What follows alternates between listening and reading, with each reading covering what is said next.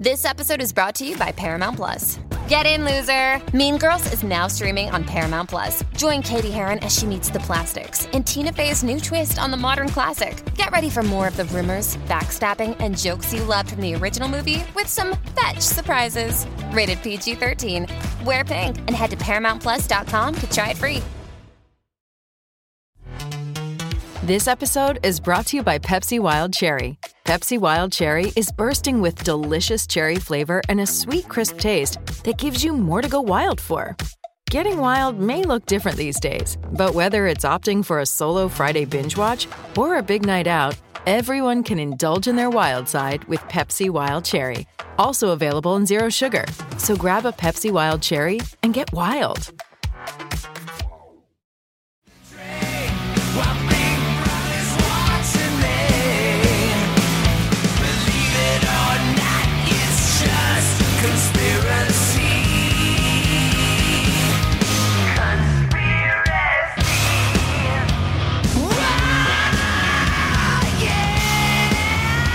This is the Decibel Geek Podcast with Chris Czynszak and Aaron Camaro.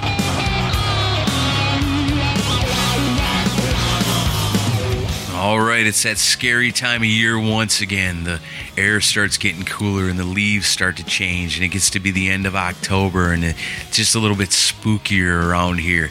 This is the Decibel Geek Podcast. Happy Halloween. My name is Aaron Camaro, joined as always by my terrifying friend, Chris Czynszak. I think I look better than that. I'm not that terrifying. Terrifying. In the mornings I am before I've had my coffee. How's it going? It's going good. We decided to do something different this year, you know, because we always do like Shock Rocktober or, you know, scary songs from scary movies and stuff like that. So this year it just kind of fell into place, and it's cool because I met this dude at work named Casey, and he wanted to start a podcast. So we started talking about, you know, what kind of podcast you're going to do. And he says, I was thinking about doing a podcast on conspiracies. And I said, oh, yeah, I love that stuff. And so we started talking about Decibel Geek a little bit, and I got to know Casey, and he seemed like a really cool dude. So I thought how cool it would be to have Casey on the Decibel Geek Podcast for our awesome Halloween episode to talk about our favorite rock and roll conspiracies. And we did. And we did it. And it was fun. So that's what you're going to get to hear today. Yeah. But before we get into all that action, man, we've got an awesome iTunes review right here. It's 5 stars. It goes a little something like this. I know what you want. You want what I got. And that's a 5-star review. This is a great podcast. I love the Albums Unleashed features, the multitude of Vinnie Vincent shows, and the annual Kissmas in July specials. This show has turned me on to some bands that I didn't know much about, specifically Tora Tora and Roxy Blue, which I had only read about before. I can't recommend this podcast enough. That comes to us from Chaos DP. Nice. It's 5 stars. That's beautiful. Happy we can help. Thank you so much. That's very cool. You know, that makes us feel like we're doing our jobs. We're making a difference. We're turning people on to Tora Tora, man. That's what it's all about. Yeah, definitely. Like, that's who we were before we even started this show. Just 2 guys out in the world, didn't even know each other, just out there turning on people to Tora Tora by ourselves. Together, we unite our powers, and now we're turning the world on to bands like Tora Tora and Roxy Blue. Does that mean we can call ourselves the Tora Twins? We are totally the Tora Twins. Oh, yeah. We've got superpowers. Tora Twins unite. All right. Love it. So, yeah, thank you so much. And please keep those iTunes reviews coming so I don't have to get tissues for Aaron to cry into. We've been on a hell of a roll. We have. Between the Facebook reviews and the do those iTunes too. reviews, you know, do them up. We love them all, especially ones written up like that. That's just kick ass. Yeah, thanks so much for that. And then our other favorite people, the Geeks of the Week. These are the people that shared on Facebook, retweeted on Twitter. Last week, 6 songs Todzilla thinks you should hear. Yeah, how cool was that, man? More great stories. He's the gift that keeps on giving every time we have him on. So we love Todzilla. Anytime I think he's tapped out on stories, he'll come up with like 5 other ones that just crack us up. And turned us on to some awesome music. I've been on a Mother's Finest kick for the last week. Nice. Yeah, I even texted him. I was like, I think I'm in love with Mother's Finest now. So that's what it's all about. And rediscovering Mother Station, who that's also cool. One of those things where, like, you know, it was years before I ever met Todd, and to know we were both at that same concert here in Nashville, the Gibson 100th anniversary show. Yeah, you must not have seen him that night, because if you had, you surely would have remembered him. Yeah, I would have noticed that hair. Although I think in the early 90s there were a lot of people with that much hair. Yeah, but, maybe. Yeah. Pretty fun episode. Yeah, that Mother Station, man, that's something else. I'd never heard that before, and I went back and checked out more of it. Very cool. Yeah, and don't worry. That's why we do those shows. Todd, we will find a way for Todd to come back on. Totally. We'll do 6 more songs. Todd's all exactly. Yeah. All right. So the Geeks of the Week this week are Joey Van Cherry, Mark Alden Taylor, the Freeform Rock Podcast, Matt Ashcraft, Kevin Williams, Sit and Spin with Joe Royland, Rock and Ron Runyon, Mike Grabowski, Joshua Toomey from Talk to Me Podcast, Brant Cattell, Sonny Pooney, Growing Up Rock Podcast, Brian Knapp, Brent Tibbetts, Greg McGlone, Wayne Cross, Steve Wright, Todd Cunningham, Andrew Jacobs, Otto Erlen Gregerson, Shane Abear, Sean Cullen, Mikhail Burrell, Todd Zilla shared it, Martin Wenham, JJMC, Blame Your Brother, Derek Novak, Militos Corrido, Daniel Chaput, Christopher Stokes, Digital Kill the Radio Star, David Glenn, and of course, the Mooger Fooger. Heck yeah, those are our people. We love you so much for getting out there and helping us spread the word about rock and roll. We together are turning on the world to Tora Tora. Yes. And more. That's our mission in life. You should be proud of yourselves. We're proud of you. All right, so we ready to talk about some crazy stuff in the rock and roll realm? This is going to be pretty fun, pretty cool, off the cuff, hanging out with our good buddy Casey. I named him Casey Conspiracy. He's got his own name now. I don't know if he's going to go with that, but we're going to go ahead and call him Casey Conspiracy for tonight. But yeah, enjoy this. Happy Halloween, everybody. Here's some rock and roll conspiracy theory talk.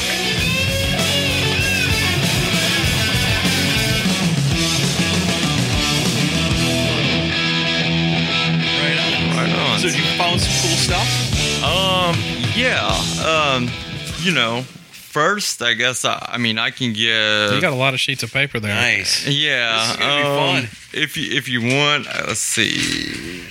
I can kind of just start out the definition of a conspiracy. Yeah, let's do that. Start. So basically, technically, conspiracy is a secret plan by a person or group to do something unlawful or harmful. Okay. So, but it's not always breaking the law. A lot of people sometimes it's not even harmful, actually. They're just doing it for personal gain, right? Monetary gain, maybe. Yeah, it's more like mysteries, or just mysterious things. Right. Like you're not getting the whole story. Right, yeah. Exactly. And the thing about conspiracies is, if you answer every question, it's no longer a conspiracy. Right. That's kind of the cool thing about it. So, you can answer all 9, but that 10th question is kind of unanswered. That's what makes it kind of, live on. Right. But yeah, this being a rock show, I'm a music lover. It's how we got to talking about music. And I grew up, like we were just talking about a few minutes ago, I'm 80s kid, teenager, in the 90s, grunge movement was pretty big. Yeah. And so, yeah, conspiracies in rock, man, But one I found interesting was, I guess it relates to all music and it affects all musicians, is the Parental Advisory Label. Okay. Right. And I know y'all know what it is. Sure, Pretty much sure. everybody knows what it is. Yeah. It was actually started, Tipper Gore, who was Al Gore's former vice president's wife. Right. She was part of this group. They started. It was founded in 1985. Right. The group was called Parents Music Resource Center, PMRC for short. Right. So basically, yeah, in 1985, I guess they decided to come up with this Parental Advisory Label to basically anything that they considered too sexual or too violent, they'd slap that sticker. I guess they kind of trying to protect their children. Let parents know, hey, this is pretty strong questionable stuff. Material. Yeah, but of course, the whole where the conspiracy comes in is that it actually boosted sales. Oh, totally. Oh, yeah. Yeah, it's like free advertisement. Well, yeah, you knew which albums to look for in the store when you were a kid. Exactly. As a kid, if it didn't have that label on there, it was lame. Probably was lame. Exactly. You were going to buy it. Yeah, that's right. And even like the movie White Man Can't Jump, Woody Harrelson wears that parental advisory T-shirt. Yeah. So it really became like a big pop culture thing. It was a badge of honor. It made it cool. Yeah. Exactly. Might as well had a sticker on there that says, "This is really, really cool, and you're gonna love it." It might as well. Yeah, your parents are going to hate this. But yeah. before they came out with it, there was a list. There was 15 the filthy 15 rock or pop songs or groups that were on there at first, and just to go down the list, Prince was on it. Madonna, Motley Crue, of course, Black Sabbath, Def Leppard, Cyndi Lauper, which I'm not a huge Cyndi Lauper fan, but I guess she had the song She Bop. She Bop. That's right. Yeah, okay. It's about masturbation. Oh, so that's probably why. Yeah. One of our friends wrote that song. Yeah. Really? Yeah. Right where you're sitting. Very popular. Wow. Yeah, the keyboard parts at the beginning, that was all him. That's him. Yeah. That's crazy. Yeah, he's like one of our most popular guys. Right here. Yes. And only in Nashville. I guess, right? Only in the Decibel Geek studio. Right. It was all a conspiracy to get you here to tell you that. Right. Conspiracy number one. We solved another one. But Twisted Sister. So, they just kind of just started targeting people, whatever they felt. Because I don't think there was, like, at first any, like, guidebook to go by. I think it was just whatever they felt. Their opinion. Yeah, opinion of what was going too far. But Dee Snider and Frank Zappa actually was involved in a lot of legal wars for years, over it. Frank Zappa, pretty cool guy. The funniest part of the Frank Zappa part of the whole thing, he's on the list. The song that they put on the list is an instrumental. It doesn't even have words. There's no words on it. Really? Yeah. It's just like somebody said, well, I heard Frank Zappa's filthy, so let's put him on the list. Yeah. Wow. And Dee Snider, he went and made statements down there in front of Congress? Yeah. And, for being a crazy looking long haired 80s he handled rock himself dude, pretty good. He came off so smart and so well spoken, and the things he said were hard to argue against. But I think they felt like they had it in the bag when he come walking in there. But then he gets in front of the microphone, he's eloquent, and speaks well. And he was awesome. Right. Yeah, he's a smart guy, and a lot of people in rock are smart. Like Rage Against the Machine, their front man, I think he went to Harvard or one of the Ivy the guitar schools. player did. He went to Harvard. Or was it the guitar player? Yeah, he's got a law degree, Tom Morello.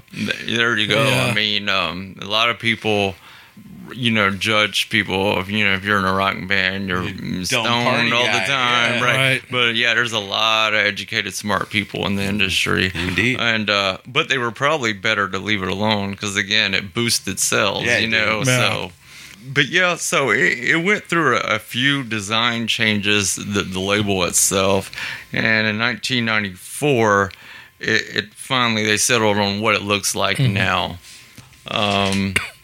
But Mark Weinstein, co-founder of Amoeba Music, actually said and admitted that it failed and backfired. It actually increased sales.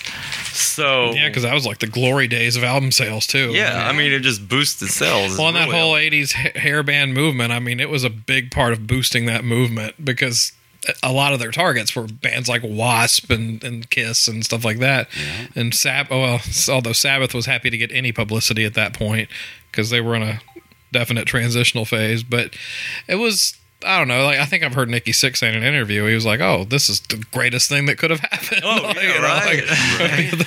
Yeah, please put that sticker on our album. We'd love it. Yeah, because it's not required is the thing. No. Yeah, they don't have to put it on.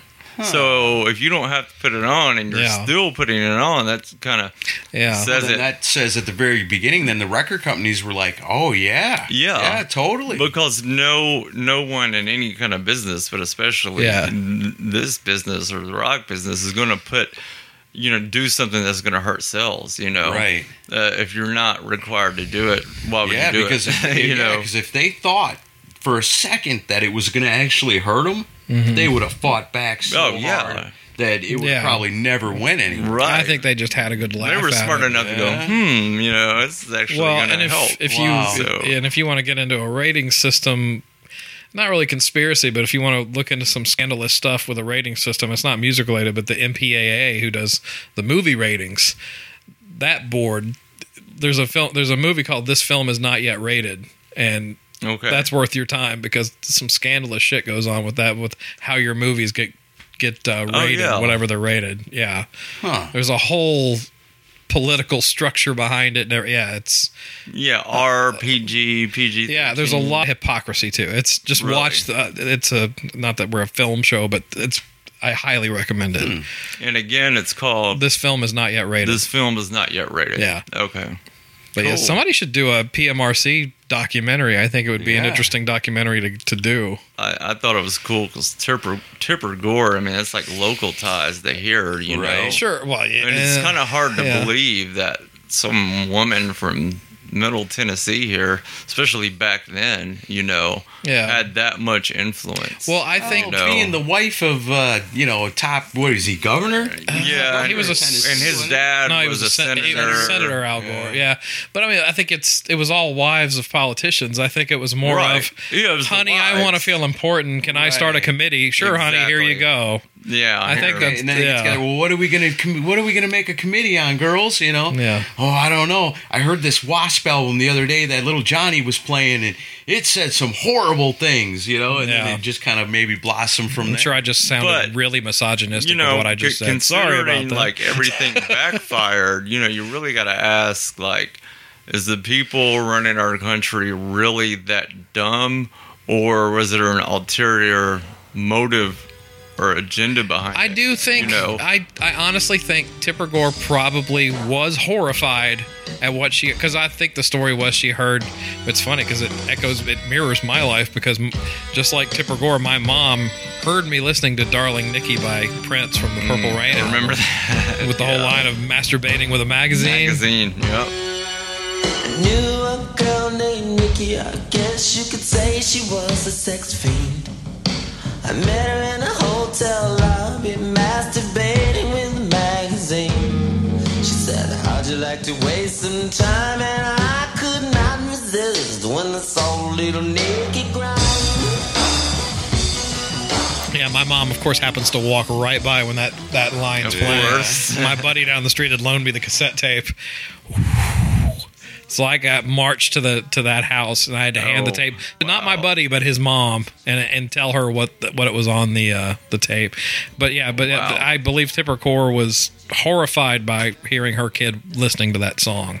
So I think it did come from a real place, but then it was more like, ladies, let's get together and do something, But it doesn't. Censorship rarely works. Well, Rolling Stone did an interview with Tipper Gore 30 years after the PLA was created. And she actually said in the Rolling Stone interview that she commends companies or record labels that still use it. And this is after. Okay, so she still hasn't. She still doesn't understand. Right. Just don't want to admit it, I think, at that point. It was a great idea, and I'm glad we did it.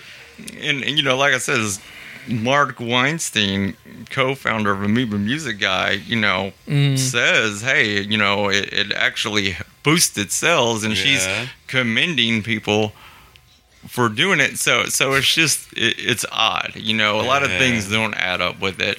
But I blame climate change. Climate change. Exactly. I bet her husband would like that, right? All the hairspray, ozone layer. Yeah. I just connected the dots for you right there. That's why I targeted Dee Schneider so bad. Yeah, Al Gore almost to the Al Gore hates Twisted Sister. That's what it all boils down to. We ought to get him some Twisted Sister reunion tickets or something next time they're in town. But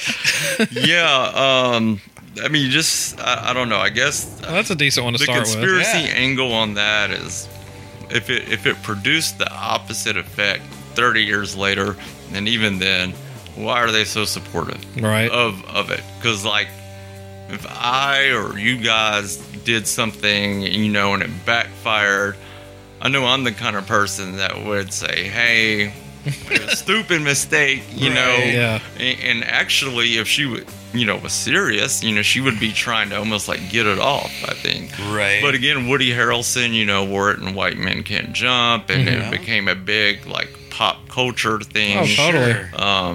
So, yeah. Okay. Anyway.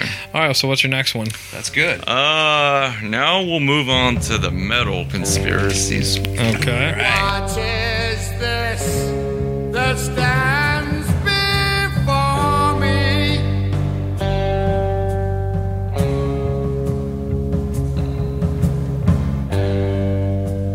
Figure in black, which points at me.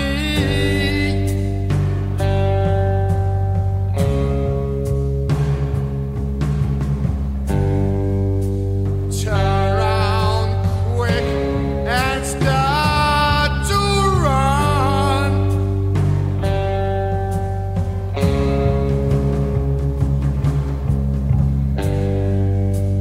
Find out I'm the chosen one. Oh no! Black Sabbath put a real witch on the cover of their debut album. A real witch. That's the conspiracy. Okay. Yeah. I know the album cover for sure. Do you? Yeah. Okay.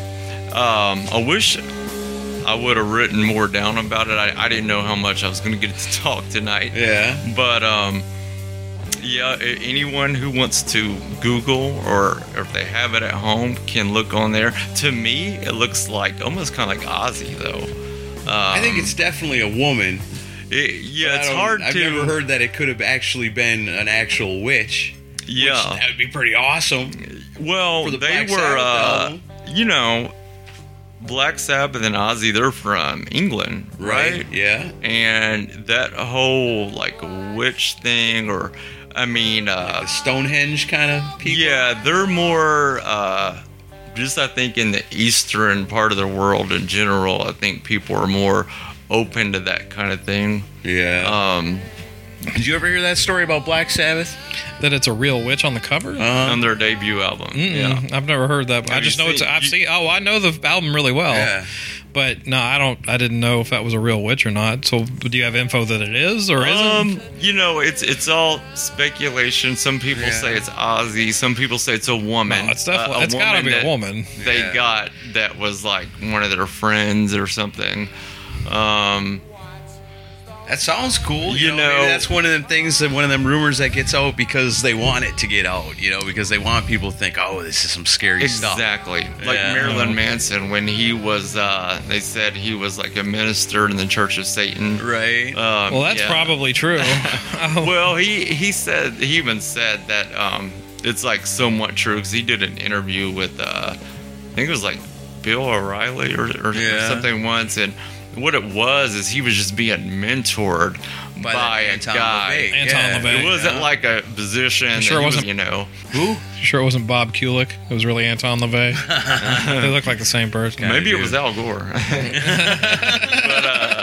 But no, I mean, he wasn't getting paid for it or nothing. Right. So I mean, it wasn't like he was officially as minister of Satan. But I think he let it kind of that rumor fly as far as it would go, because at it kind of helped his identity, I guess you would say, or whatever. Same thing with this. Maybe they just kind of let people run with it. Right. But then again, who knows? Because like I said, it was England, and when did their debut album come out? It was like, what? Black Sabbath? Early 70s? 70, I think. Like 70? It was 69 or 70. I mean, a lot of stuff is going on back then.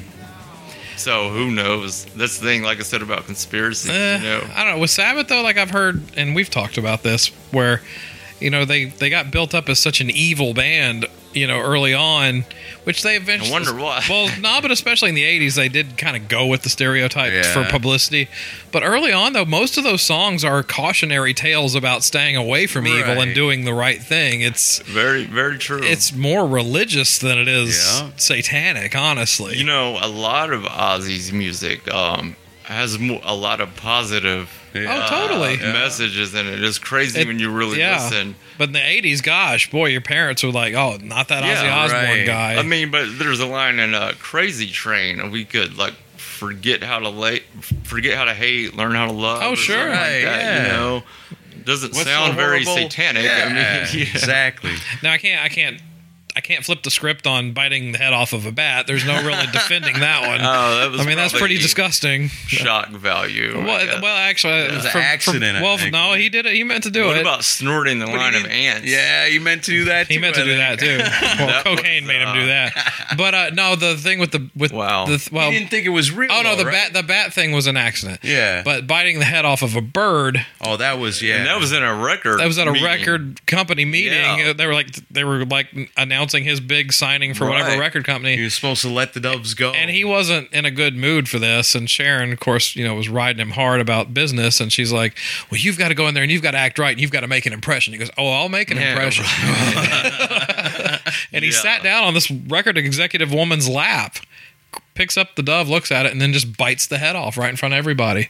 And there's photos of it, too. Yeah. Oh, yeah. Well documented. It's pretty fucked up. That is messed up. That's probably kind of where the legend started, Totally. with him. But I don't know that Ozzy's really evil. I think he's just crazy. I don't think he's evil. He seems actually like a pretty good guy, honestly. Yeah, a good we all remember the person. show, The Osbournes, right? Yeah, unfortunately. He would. I felt bad for him because he would end up by putting a bag of microwave popcorn in the microwave and end up staring at it for 30 minutes. Just you could tell he's kind of gone over the years. He's done a couple. He's drugs. still, he's still touring, and he's actually. The Osbournes come out 2002, I think. Around there, and he actually seems more together now. Now he is, yeah. Then he was fighting a lot of drug addiction at that time. Even then. Oh yeah, especially then. Wow. He was, from what came out was he was taking a cocktail of a whole bunch of stuff. It was Beverly Hills. It wasn't like cocaine and stuff. Like a lot of those Beverly Hills doctors will drug you up with whatever, and he was taking a whole combination of crazy shit. Yeah. Well,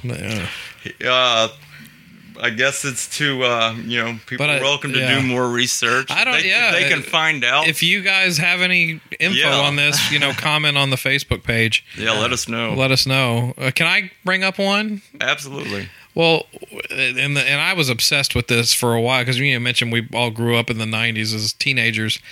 When Kurt Cobain died, what is your take on the theory that Courtney had him killed and then he didn't really overdose? Bring that up because I'm a huge Nirvana fan. I actually went to Seattle in the 90s. I made it.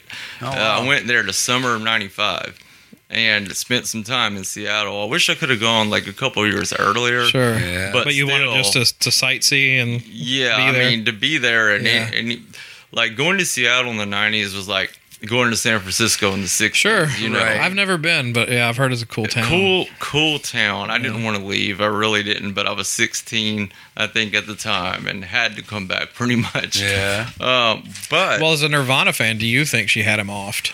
I don't think she had him killed. She doesn't live. She doesn't listen to the show, so just you can say it. I think it's a possibility. I think, like, I'm not saying she didn't. Yeah. I think because I've seen a documentary. I've seen a few. They interviewed this one guy. I can't remember the band. He was like in this hard El Duce. El Duce. That's it. Yeah. Yeah. He said that she offered him money to kill him. $50,000, I think. Told him where the house was, or he claimed she said, "Hey, this is where the house is. This is where it'll be." And you know what happened to El Duce, right? No. He was killed by a train. Really? Yeah. How many people get killed by a train? Not El Duce. Within a year of that interview, too. You're talking about the Kurt and Courtney documentary? Mm-hmm. Yeah. He's interviewed on film for that, and he was killed like within a year by a train. This is the same documentary where they interviewed Courtney's dad. Was it? Yes. Yeah. Yeah, the British guy's doing the voiceover. Yeah. I've watched it like at least 10 times. Wow. I wasn't even that big of a Nirvana fan, but the whole story was fascinating. Yeah. Yeah, and her dad was what was it? He wrote for songs for the Grateful Dead. Oh wow! Yeah, right. he raised her on a hippie commune, right? But like he was whacked out on acid and stuff. And so, like she had a horrible childhood, and no one denies that. During the interview, he kind of seemed like regular, actually like a hard ass. I guess. Yeah, he's a dick. I mean, like I don't know that I give him a lot of credibility because he seems like kind of a shyster to me. He did seem that way. Yeah, he didn't come off real good to me. Have you seen Kurt and Courtney? I don't think so. Oh, dude. You need to watch it. He came off. It's fascinating. He was like, I kicked her out and all her deadbeat heroin junkie friends. And like, he was just, a negative influence probably in her life for sure. He doesn't come across like he was Dad of the Year material. No, and definitely not Father of the Year. But I don't know, man, like a lot of the interviews with people that grew up with her or knew her in her late teens, early 20s, say that was her goal from day one was to marry a rock star and kind of take over things. Like it's like they even found like literature from one of her ex-boyfriends of stuff that she wrote, like her plan to do all this kids. stuff. Stick to your goals, you know. Well, and some people don't know. Have you ever seen the movie Sid and Nancy, the one where Gary Oldman plays Sid Vicious? Yeah, I didn't get that. Courtney Love's in that movie. Yeah, that's before she met Kurt. That's before she was even famous. Oh, wow. And that I didn't know. But there's a lot of word that she was obsessed with Nancy Spungen. Yeah. Well, look at the history. I mean, it's similar. It's real similar. And Kurt and Courtney are almost like in some ways a repeat story. But I don't know, man. And like Tom Grant, there's this Private Eye, and he's also, I don't know. There was also one called Soaked in Bleach that came out like a year ago, another documentary. Oh, okay. And Tom Grant's a big part of that, but he's the private investigator that Courtney hired to. She hired him to basically. This was before he died. She hired him to look for Kurt because Kurt went air quotes missing. Right. And Tom and one of Kurt's friends, this guy named Dylan, are who found Kurt's body, I think. Or no, they were looking for Kurt's body, and then I think it was a housekeeper or somebody that found Kurt dead. Yeah, but the theory is that Courtney hired this private investigator to cover her tracks. Well, he had a daughter. I think she was like 2 or something. Frances Bean. Yeah, false witness. Hope you're still with us. Say if they found our favorite patient, displaying patience, 'cause he's got a Puget sound. She come back as fire to burn all the liars, leave a blanket of ash on the ground. I miss the comfort in being sad. I miss the comfort in being sad. And fun fact here, because I was looking up some stuff, Kurt Cobain, they found in the autopsy he had 225 milligrams of heroin. Yes. Right. Which is 3 times the lethal dose. Mm-hmm. And, he was rumored, wasn't just rumored, he was a heroin addict. Yeah, right? But this is a even great. still for a heroin addict. This is a then at gray that point, area. if you're that good at doing heroin, then you should know not to give yourself 3 times the amount. And then let's say even you do give yourself 3 times the amount, how are you going to pick up a gun and load it and all that? Well, there's a conspiracy That's that part of the the conspiracy. Illuminati had him killed. The Illuminati. The Illuminati. I haven't heard that one. And I have exactly when I Okay, you can look it up actually, yeah. And the first time I heard about it, I was like, really? It's kind of crazy, you know? Right. Because nowadays it seems like people blame the Illuminati for everything. What's the motivation for the Illuminati to kill Kurt Cobain? There is, if you go back and look at In Utero, Yeah. the album cover, there's I think on the back or inside, like the pages, you know, like in the CD, you know, I got Google. the pamphlet that comes inside that has the lyrics and everything. Yeah. There's a picture that Kurt drew that looks like a plane flying into Twin Towers. So it was like he was trying to warn people about 9/11. What? How would he know about 9/11? Yeah, exactly. All right, I'm looking this up on my phone right now. Oh yeah, look it up. So yeah, the Illuminati. That's crazy. People actually say, which that's real big right now in like the music industry, and a Right. lot of artists are even saying so in their songs. Like I think Beyonce, even though it's not rock music, but even she had made a comment recently about how people were accusing her of being in the Illuminati and it's corny and Wow, I'm seeing it. Let's see his shirt. Yeah, but come on. I mean, that's a real stretch, though. It is. It's a real stretch. I agree. But like, that's supposed to be a plane flying into the towers, and it says 9/11. But there's some Weird. you know, other things also that you know they said they're in his music and in different drawings and things where he was like warning people of future events. But how would Kurt Cobain know this? Well, I think if you're a musician and you're being controlled by the Illuminati, the way I understand it, you may not necessarily know everything, but you're just kind of passing along the message. So there's like some kind of MK Ultra mind control shit going on there? Sort of.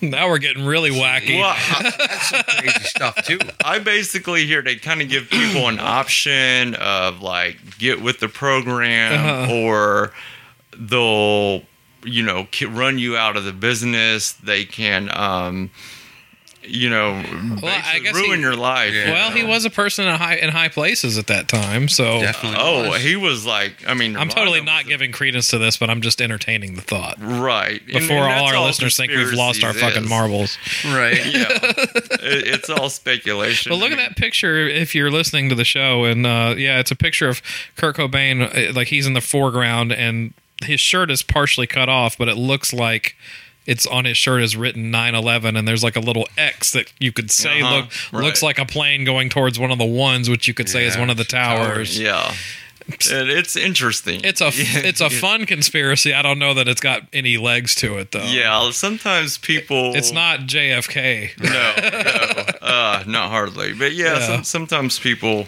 kind of maybe read too much into it. Right. But it's interesting, you know, But, because of the level of heroin that he had.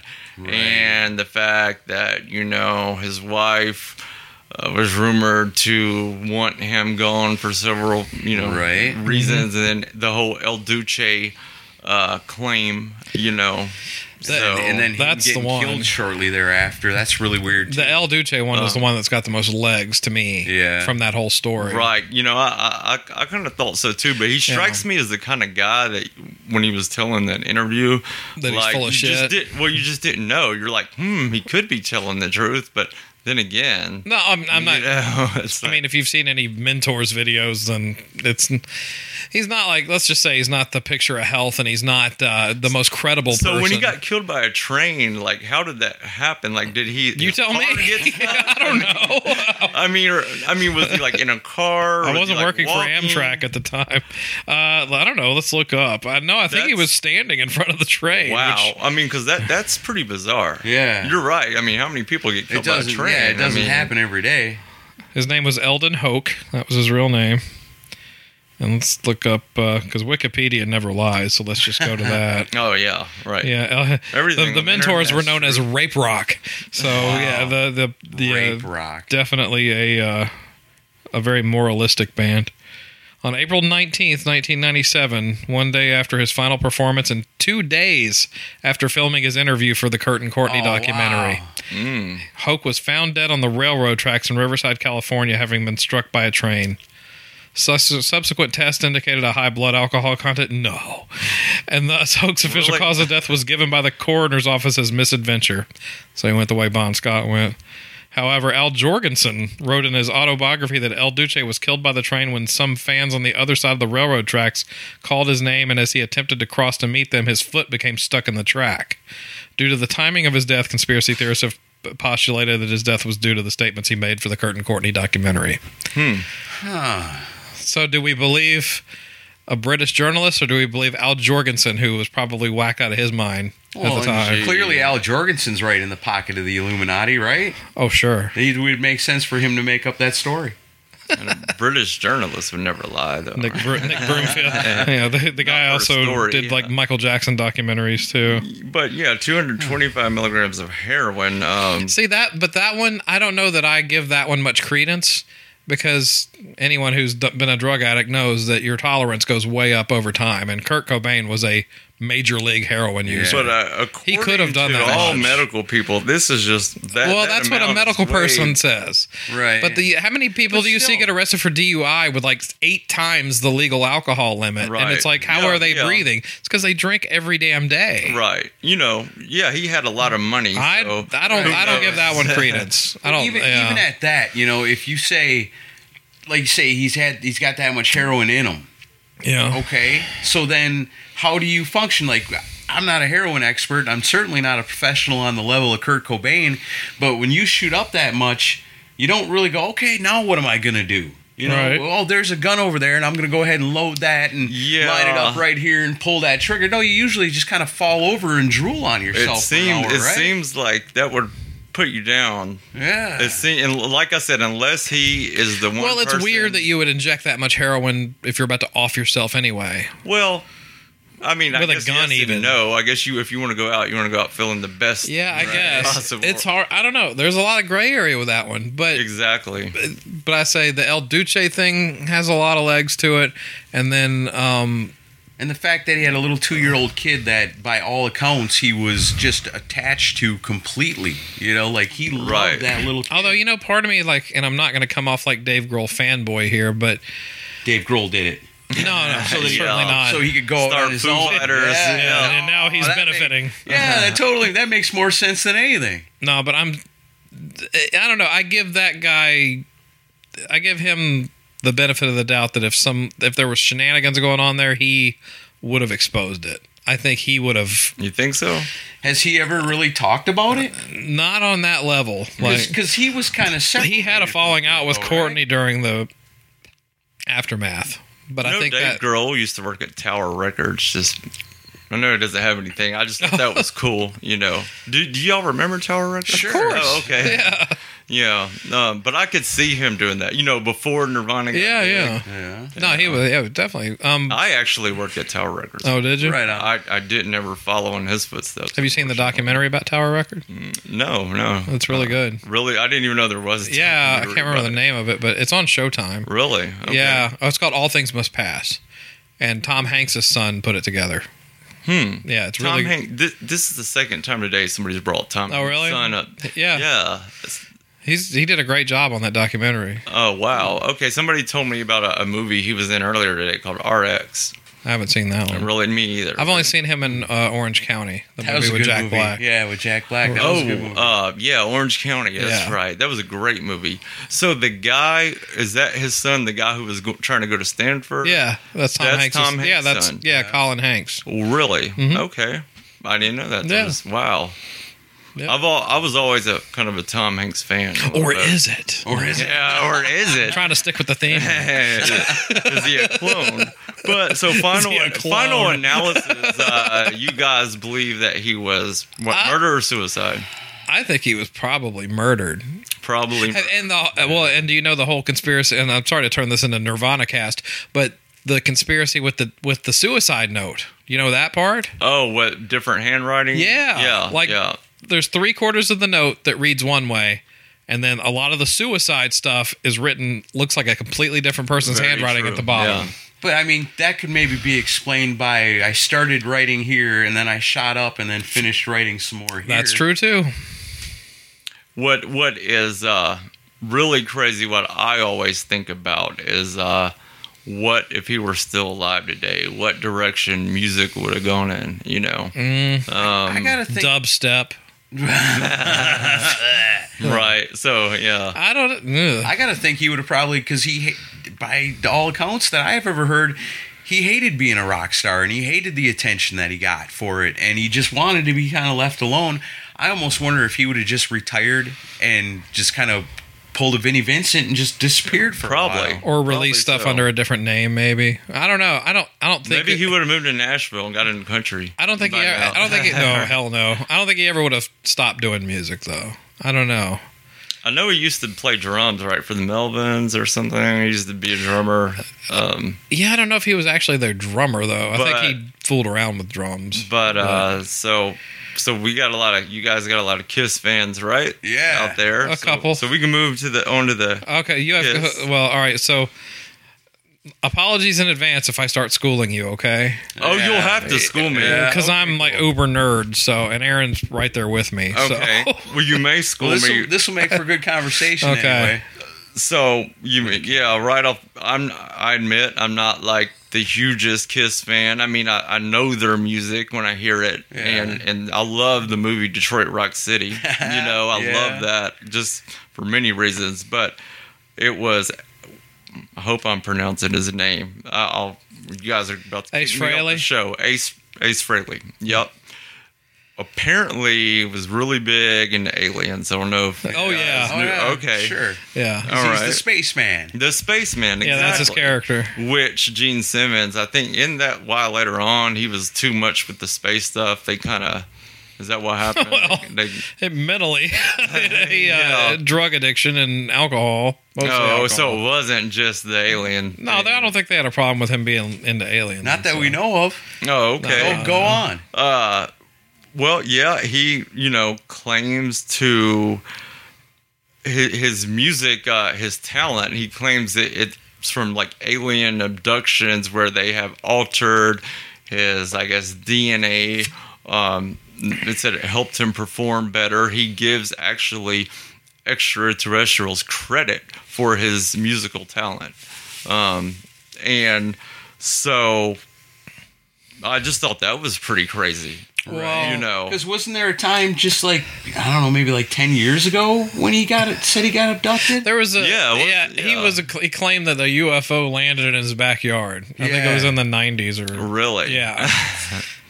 I don't know. And he claimed that I don't know if he claimed he got abducted. Did he claim he got abducted? I don't remember. believe so. Yeah, I can't remember because on he that claims that they've helped him. I don't think I've heard this where he claims they've helped him with his guitar Yeah, playing. he gives them credit for being Unless a better Jeff guitar Beck player. and Jimmy Page and Jimi Hendrix are aliens, I don't think so. Yeah, that's where most of his influence comes from. Yeah. I don't know.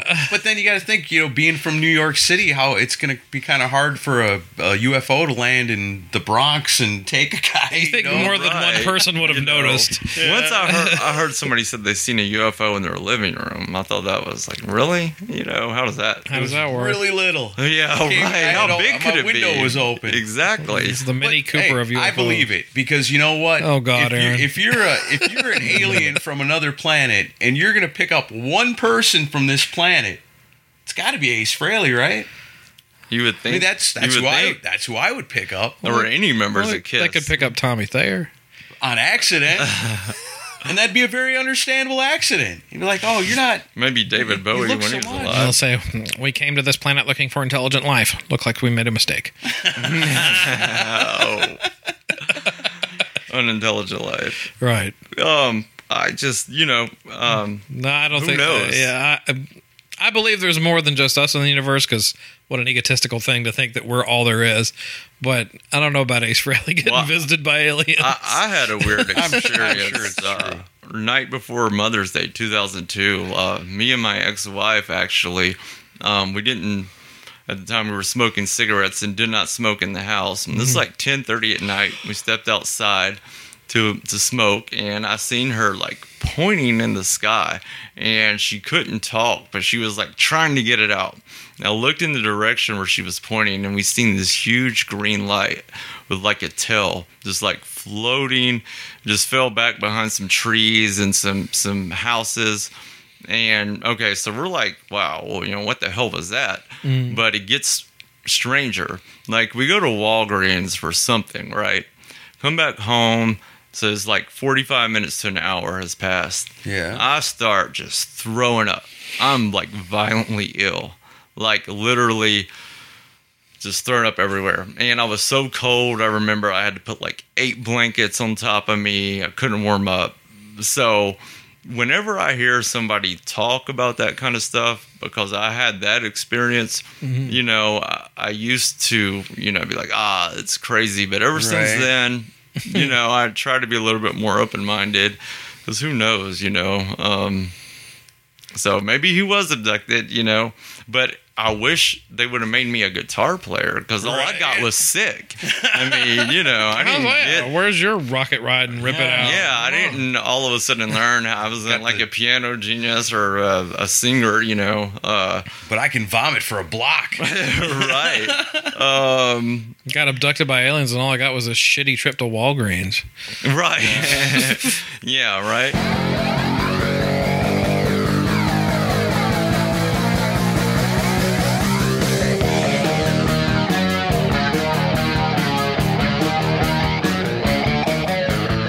All right, before we get back into our conversation with Casey Conspiracy, talking about all kinds of crazy stories that have to do with rock and roll and mysteries and murder and intrigue, so much fun.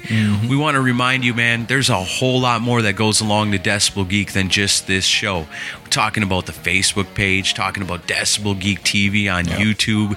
We do the Instagram. We've got rock and roll journalists from all over the country, all over the world, sending back the word about the concerts they're going to, the albums they're listening to, the bands that they're discovering, all sending it back to one place, decibelgeek.com. You go there, you're going to find amazing articles written by amazing people that love hard rock and classic metal the same way we all do. If you can't get down with that, man, I don't know why you're even listening to this, because it all goes together so perfectly.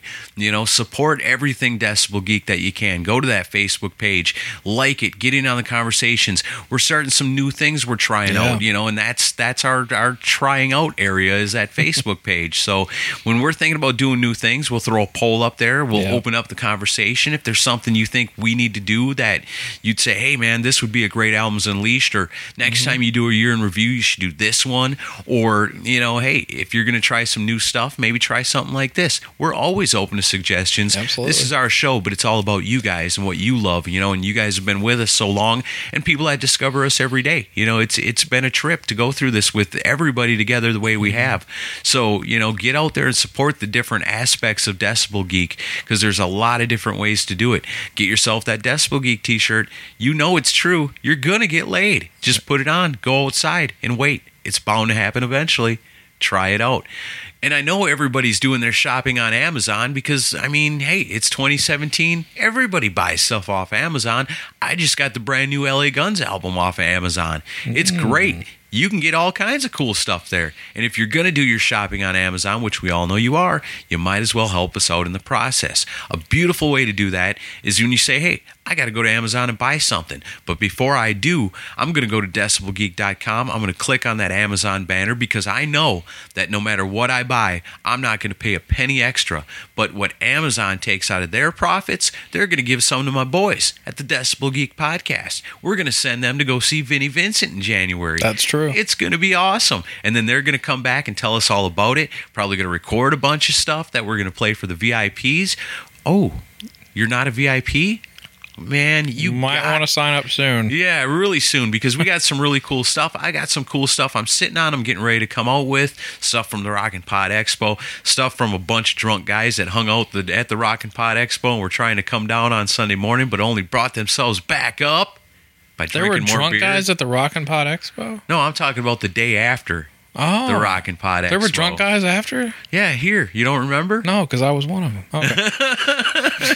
You definitely were one of them. And so was Ian and Ralph from Rockin' Metal Combat. So was Rockin' Ron Runyon. Yeah. Our good friend Scott Stein was here. Henning was here. And, you guys know Henning from the show. He's been a guest with us before. A couple times. And we all sat here and got drunk and talked all kinds of crazy shit. I haven't even listened to it yet. I'm kind of scared to. Me too. But I've made the commitment that I will release that to the VIPs. Oh, boy. So be prepared. Yeah, sign up if you haven't yet. Yeah, if you're not a VIP, it's fun. Go to patreon.com. You've got all kinds of back audio just waiting for you. A lot. Years and years and years of us doing VIP now. So there's a whole nother world that you can get involved in. It costs next to nothing. Yeah, it's cheap. But everything helps. Every little donation, every little t-shirt bought, every little VIP subscription purchased, every little Amazon item bought, it helps us out, and we appreciate you so much.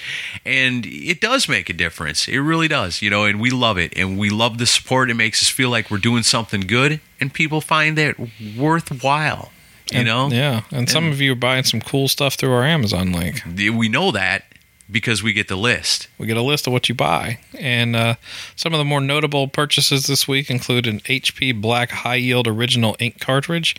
Ink cartridges aren't cheap, so if you spend that money through our link, we really appreciate it. Right.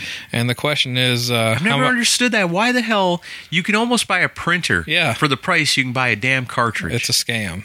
Rip off. But the real question is, for this ink cartridge, how much more black could this ink cartridge be? And the answer is none. None more black. None more black. Okay, so in books, a book called Basketball and Other Things, a collection of questions asked, answered, illustrated was bought. Cool. Somebody bought a DuraPower phonograph record player turntable needle. Right on. Vinyl. You got to have the needle to get vaccinated. Yeah. With a Victrola needle. Yeah. So you can be hooked on rock and roll. Hooked on rock and roll. Somebody's either starting a podcast or a recording studio. They bought an Onstage Series wood workstation and a pair of foam studio monitor isolation pads. Oh, right on. Pretty cool. You can actually make it sound good. Yeah. What's that like? We've got wood paneling. We do have wood paneling, which is great for isolation. But, all right. Some movies. We had a lot of movies bought through the Amazon link this week. Another 80s movie called Private Lessons with Sylvia Kristel. Do you remember Sylvia Kristel? Oh, man. Did you have not by name. You didn't have Skinamax back when you were younger? No. She was like a soft porn star. Yeah. And I think like Esmeralda or something like that. Private Esmeralda. Isn't that about a witch or something? I have no idea. I don't think I'd want to watch a porn movie. I think it was about titties. Oh, okay. Well, a movie called Private Lessons with Her was bought, so probably some kind of softcore porn. The Fate of the Furious, Guardians of the Galaxy, Wonder Woman. Another Wonder Woman. War for the Planet of the Apes was bought. I love those movies. Wolfenstein 2, The New Colossus Collector's Edition. I think that's a video game. Oh, is it? I thought it was a movie. I don't know. Also, Alice Cooper's Welcome to My Nightmare Special Edition DVD was bought. Kick ass. Yeah, you can actually buy the TV special on DVD now. Oh, wow, that's cool. Might have to actually pick that up. Yeah, for sure. Spider-Man Homecoming was bought. That was pretty good. I went and seen that at the theater. Did you? Yeah, I liked it. And then kind of a slow week in the music purchases this week. Some assorted tracks from The Darkness's new album, Pinewood Smile. Right on. I've been hearing good things about that. I got my signed gatefold vinyl this week. Oh, right on. That I paid for through Pledge Music like 6 months ago. Oh, wow. That finally showed up. That's cool. And then just some assorted tracks from Christian artist Chris Tomlin, and then Aerosmith Unplugged from 1990 was bought. Right on. Well, all kinds of cool stuff, big and small. We love it all. It all adds up. It all helps out. You do your shopping through Amazon. Do it through the Decibel Geek link at decibelgeek.com, please. And let's get back to our talk with Casey Conspiracy.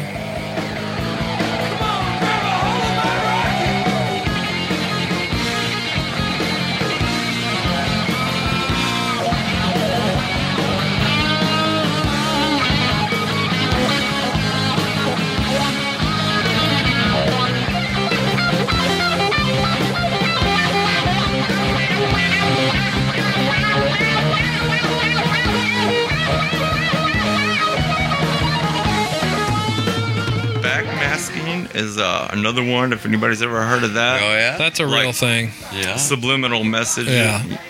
Yeah. Well, it happens as far as it coming from evil forces, no. Oh, yeah, right. Well, and the Judas Priest thing, they got a raw deal on that. Is that in your notes? Judas Priest, no. Led Zeppelin is, there was a big deal about them back in the day associated with Aleister Crowley. Right. That's a real association, though. I'll give you a story about that, too. I don't know if I've told you this about in Kennesaw, Georgia, about that guy that owns that Civil War surplus store. No, I don't think so. This is a trip. Well, I had always heard when I went through a real hardcore Zeppelin phase in college for about a year where they were my band. That's all I listened to day in and over and over. Well, it was the box set that came out that had I think it was 4 or 5 CDs, and I would just listen to it constantly.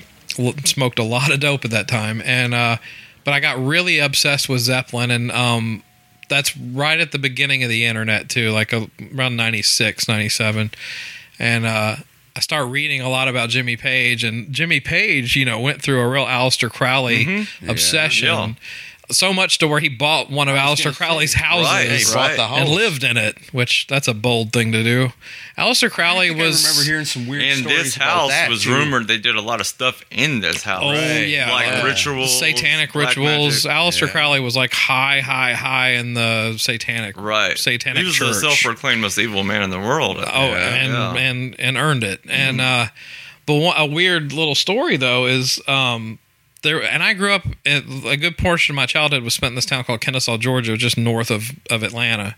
And when I was growing up, I remember this place called Wild Man's, and it was like a Civil War surplus type store, like a historical thing. Right. But of course, very heavily slanted towards the South. What do they sell stuff to people? Like, a lot of reenactments? Yeah. Okay. Well, partially. And I don't know. And I remember I walked in there a couple times as a kid. I remember my parents not being happy about the place, and I didn't remember why. But I took my family down there for a family trip when I was, probably about 10 years ago, and I was like, I remember that Wild Man's place. We should go in there. Not remembering what it was. I thought it was just a Civil War surplus store. So let me get this straight. They were in Georgia, and they were more pro-South. Imagine. Yeah, Imagine well, that, yeah, right? well, yeah. Not a lot of union. Well, let me continue. And there was a battle of Kennesaw Mountain, and that was a big Civil War area. Yeah. But I'm not remembering the full history of this store, and I bring my wife and kids into the store, and there's racist propaganda everywhere. Oh wow! This is the most racist building on earth. All these little black statuettes and racist propaganda from the early 1900s. It's like a time machine, almost. A time capsule. A bad one. And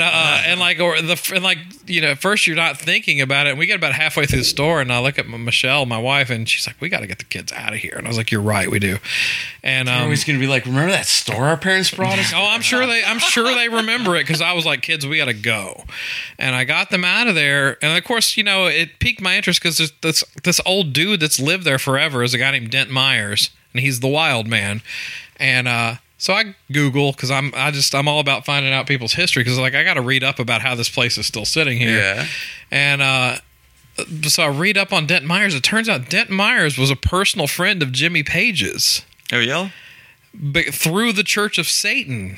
Oh wow. Oh. And Led Zeppelin came in the 70s to play the stadium the Braves played baseball in. And this is when Zeppelin was at their height. Yeah. This 75, 76. And there's a whole thing online about Jimmy Page coming to Kennesaw to meet with Dent Myers and have dinner with him and exchange Aleister Crowley books, because Dent Myers collected them and so did Jimmy Page. Oh wow. And they were personal friends through the Church of Satan. That's for real. Because I suppose otherwise how would a guy from Kennesaw, Georgia meet Jimmy Page? Yeah. I don't know how they met. He was this really big. This dude looks. Oh yeah. The funny thing, I didn't talk to him that day, but he was there. He looks just like Willie Nelson. Has the bandana and the long beard and everything. He probably laughed as you guys ran frightened from the we didn't run, but I was just like, we got to go. But it was fascinating. I read that story. I kind of wanted to go back and be like, tell me about Jimmy Page, dude.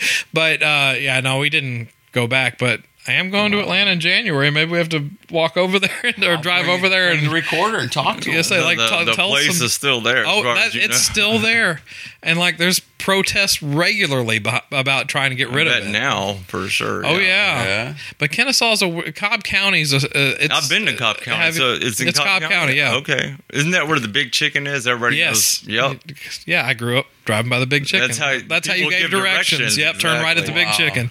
Yeah. And it's a KFC, but it's a giant Go up chicken. to the Big Chicken and make a left, or go up to the Big Chicken Yeah. and turn right. And That's where they everybody. got the eye will tell you moving where to go. and the beak opening and closing again. Oh, okay. But yeah, it's really interesting. Like I'm certainly not into the Church of Satan or into Aleister Crowley or anything, but it's fascinating. Oh, don't lie. No, Yeah. come on. Yeah, I only kill goats on weekends.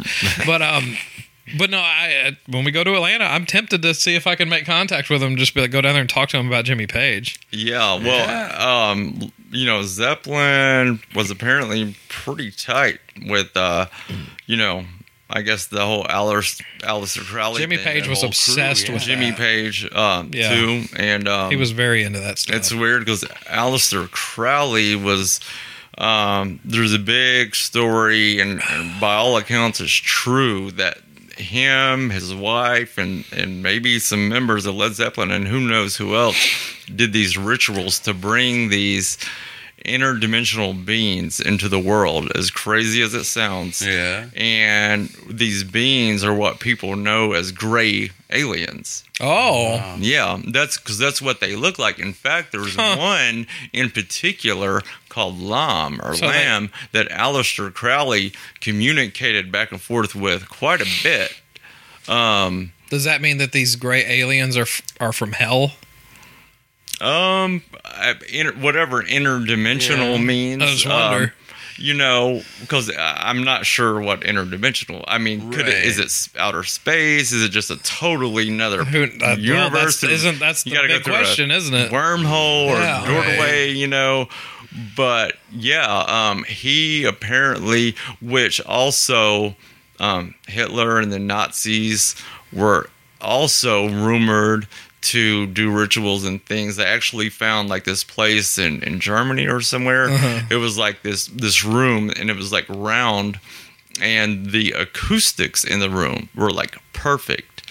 Even to this day, like it would probably be any musician's dream. Like it would be the perfect place to record. It's a room in what? It's a round room where they used to apparently channel these interdimensional beings, and this was during World War II and the Nazis, and because apparently it was rumored that they had help, I guess. Right. Well, not enough technology-wise, Right. But they were doing some pretty far old stuff. Technology stuff. Yeah, I heard like that the bell. Yeah, and all the that. bell. Yeah, I heard Hitler was very obsessed with a lot of that. Flying saucers. Yeah, they were he was obsessed with that stuff. Trying to find the spear of destiny and things like exactly, that. Yep. That's what Hitler was all about. It was finding these artifacts and Ark of the Covenant. And it's rumored conspiracy now that it's in Area 51. And where do people see a lot of aliens and stuff out there? Yeah. And then you had the story linking back to Aleister Crowley bringing these things in, and I haven't heard that before. The same description, so That's it all interesting. kind of comes together. Yeah. It's crazy. Thanks a lot, Led Zeppelin. But this Led is the weirdest Zeppelin, episode of our show we've No, this ever is great. done. I like It's this. cool though. Well, it's just in time for Halloween. I mean, we're pretty doing it close. at the perfect time. of the Yeah, year. we're gonna have to release this right on that Right. Yeah. Then, there's a conspiracy that metal itself is one big cult. Especially during the 80s. That was a big thing. And let's see, I think we would surely have been invited by now. Metalheads are too lazy to form a cult. Here's something. Yeah, that's what I thought too, right? Here's something cool about backmasking. When I was in junior high, me and my buddy did a science fair experiment where we took albums that were supposedly had backmasking in them, and we had a cassette player that would record it, and then we could play it backwards and record it onto another tape. And so all we wanted to do was hear what all these things were backwards that we were reading about out of this pamphlet we got. But then they were like, well, this is not a science project. It's just you guys trying to listen to music backwards. And so then what we ended up doing to make it a science experiment was we would have people put on the headphones and listen to it and say, what did you hear? And they'd say, 9 times out of 10, they'd say, I don't know what I heard. I didn't really hear anything. And then we'd show them the script of what it supposedly said, what the preacher that put together the pamphlet said that it said. And then they would hear it almost every time. Okay. So it was a psychosomatic thing. But there was some weird stuff in them Zeppelin albums. In Stairway to Heaven, there's some weird stuff. In Hotel California by the Eagles, there was some weird stuff there. Like Pink example, Floyd. like you can give like an example. Let me think. I'm trying to remember. In the Pink Floyd song, "Waiting for the Worms," I think it was. Boy, it's been a long time. I think it was something like, "Is God still alive? He was here before, but so was Satan. But the Lord was crucified," and that's what it supposedly said. I know in Another One Bites the Dust by Queen, there's a line, I decided to smoke marijuana. I thought it was it's fun to smoke marijuana. I think it's I decided to smoke marijuana. That's horrible. I remember my friend playing that backwards for me on the LP. Yeah. His mom had the 45. I could be wrong. And you could hear it. It was definitely something about marijuana. Yeah. And that was put in there intentionally. Like, 'cause you could do it in the studio. You just record it differently and you just slide it in. But and that was recorded or came out when? Another One Bites the Dust was like 79, I think. Yeah, so all this stuff's kind of and now marijuana is legal pretty much. It's crazy how times have changed, Oh, I heard that in Atlanta it's only a $75 fine now. Really? That's what Joe Polo told me. I suppose depends on how much you're carrying. Yeah. It's a conspiracy. Marijuana is actually really good for you. Yeah. But the pharmaceutical companies don't want you to smoke it because it's going to cure all your problems. That's a big conspiracy right now. I actually forthepeople.com to find out more. Man, now somebody's going to push me in front of a train. Right. Yeah. I actually broke a record player trying to play shit backwards. Yeah. Really? Yeah, the belt snapped. Ooh, I know. I remember another one. You don't remember the Eagles one, do you? I've heard about Hotel California. I've heard things I don't remember what it was. But there's a good one for you. If you got the LP of this and check it out, because I heard it with my own ears. At the end of Def Leppard, Love Bites. And then it goes, I know that one. The robot, when you've got love in your sights, watch out, love bites. And then there's a little sound after that. And if you really listen to it, it sounds like it says, Jesus of Nazareth, go to hell.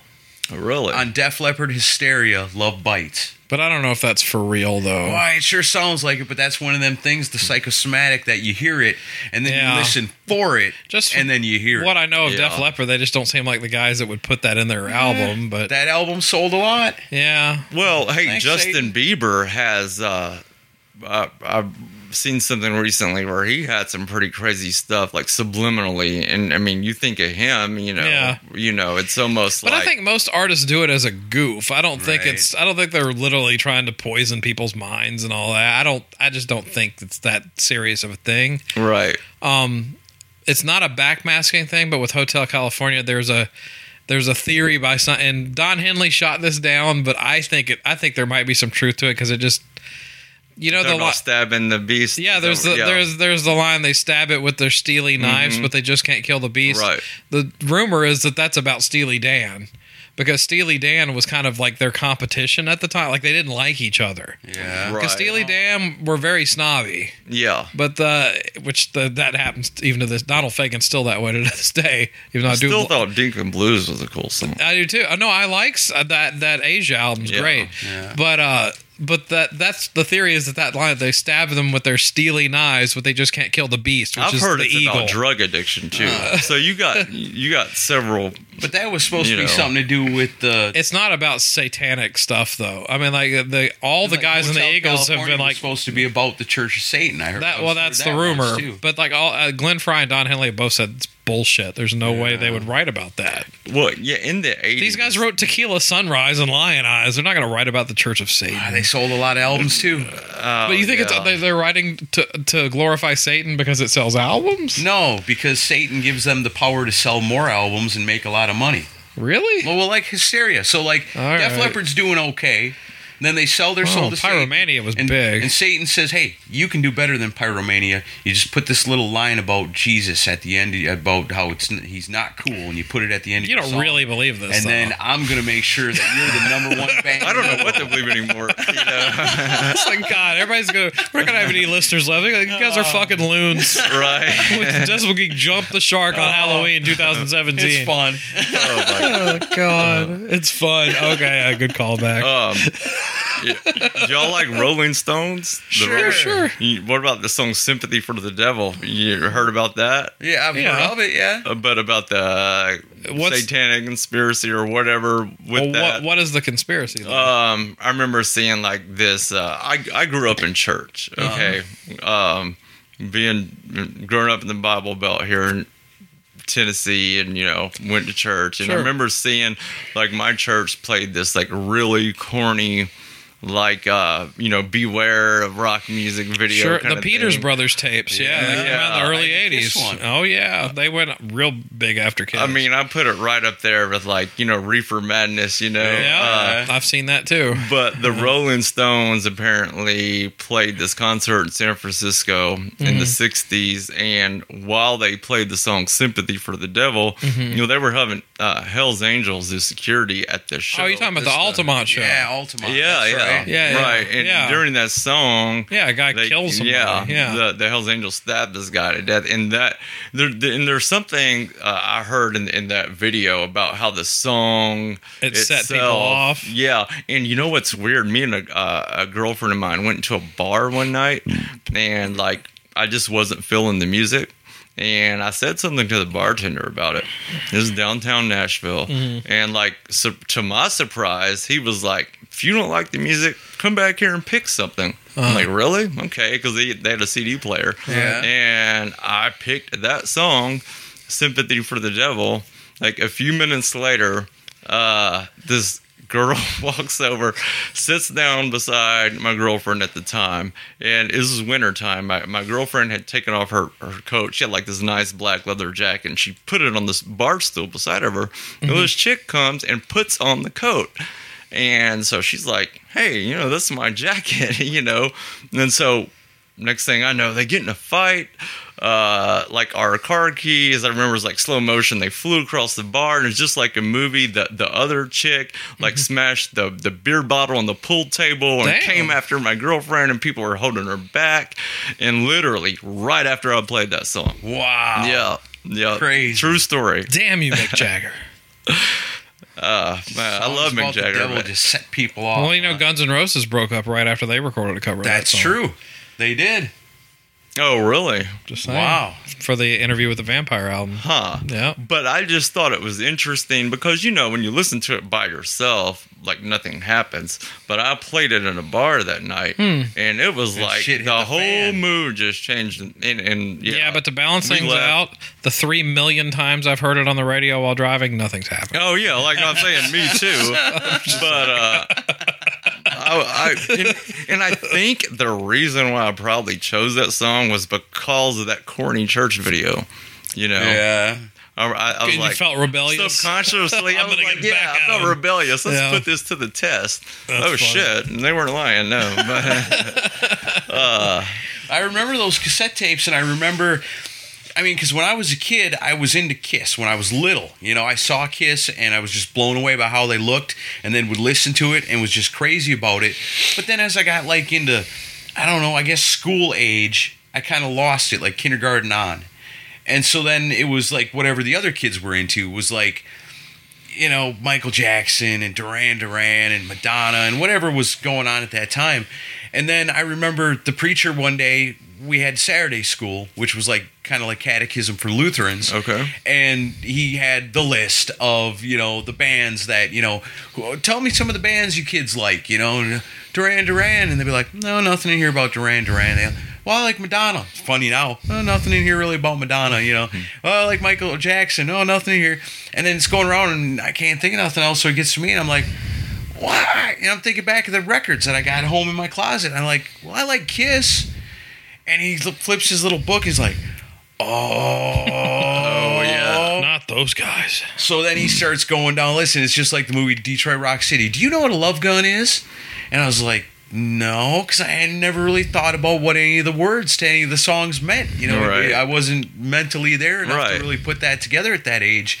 And when he explained it to me, all I wanted to do was go home, get into my closet, tear out my Kiss albums, and re-listen to them. And I put that on. I put on Love Gun and listened to it, and I'm like, it is. And what's all this other stuff then? You know, and then from there, it was like, he's right, but it made it that much cooler to me. Yeah, Like, as yeah. soon as he exposed it to me for all the evils that Right. it was, and I had the Peterson Brothers tape. Peters Brothers, I'll never forget. It was a pink cassette. The sleeve was pink, and Kiss was written in white, kind of funny.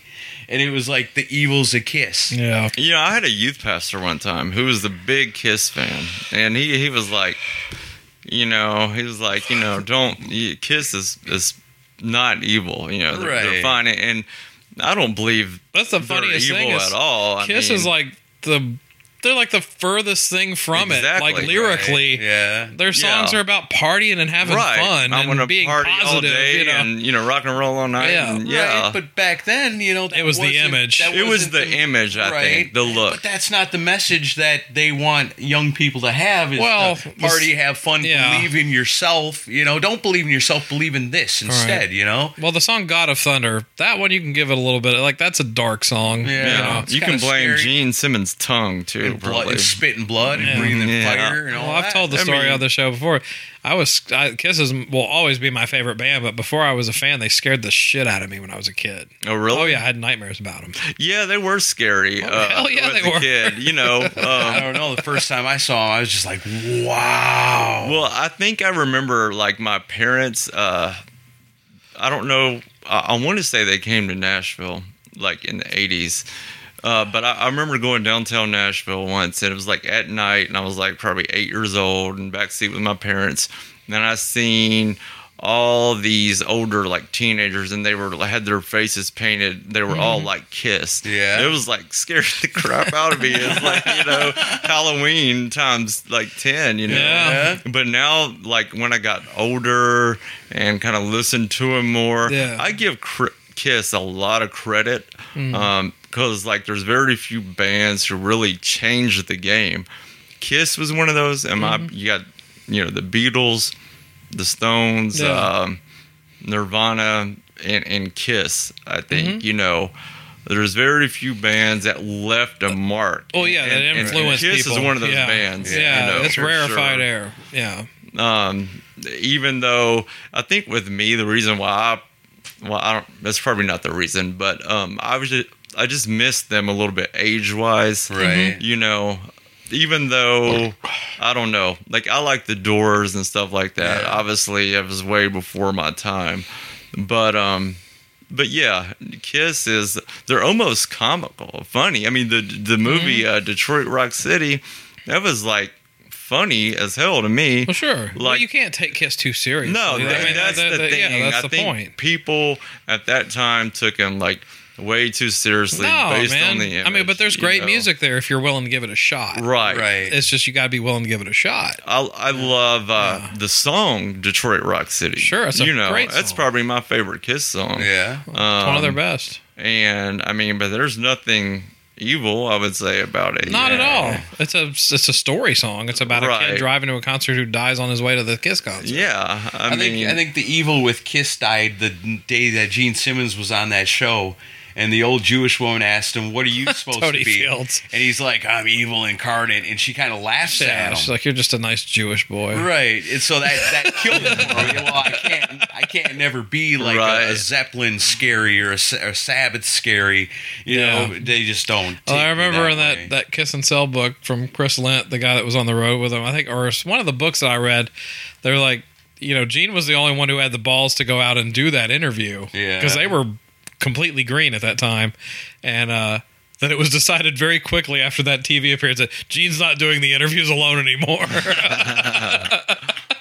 Now they thought he came off stupid. Yeah, he's got his own reality show now, right? The family. Well, he did. Yeah, that's already over. Yeah, this is over. Yeah.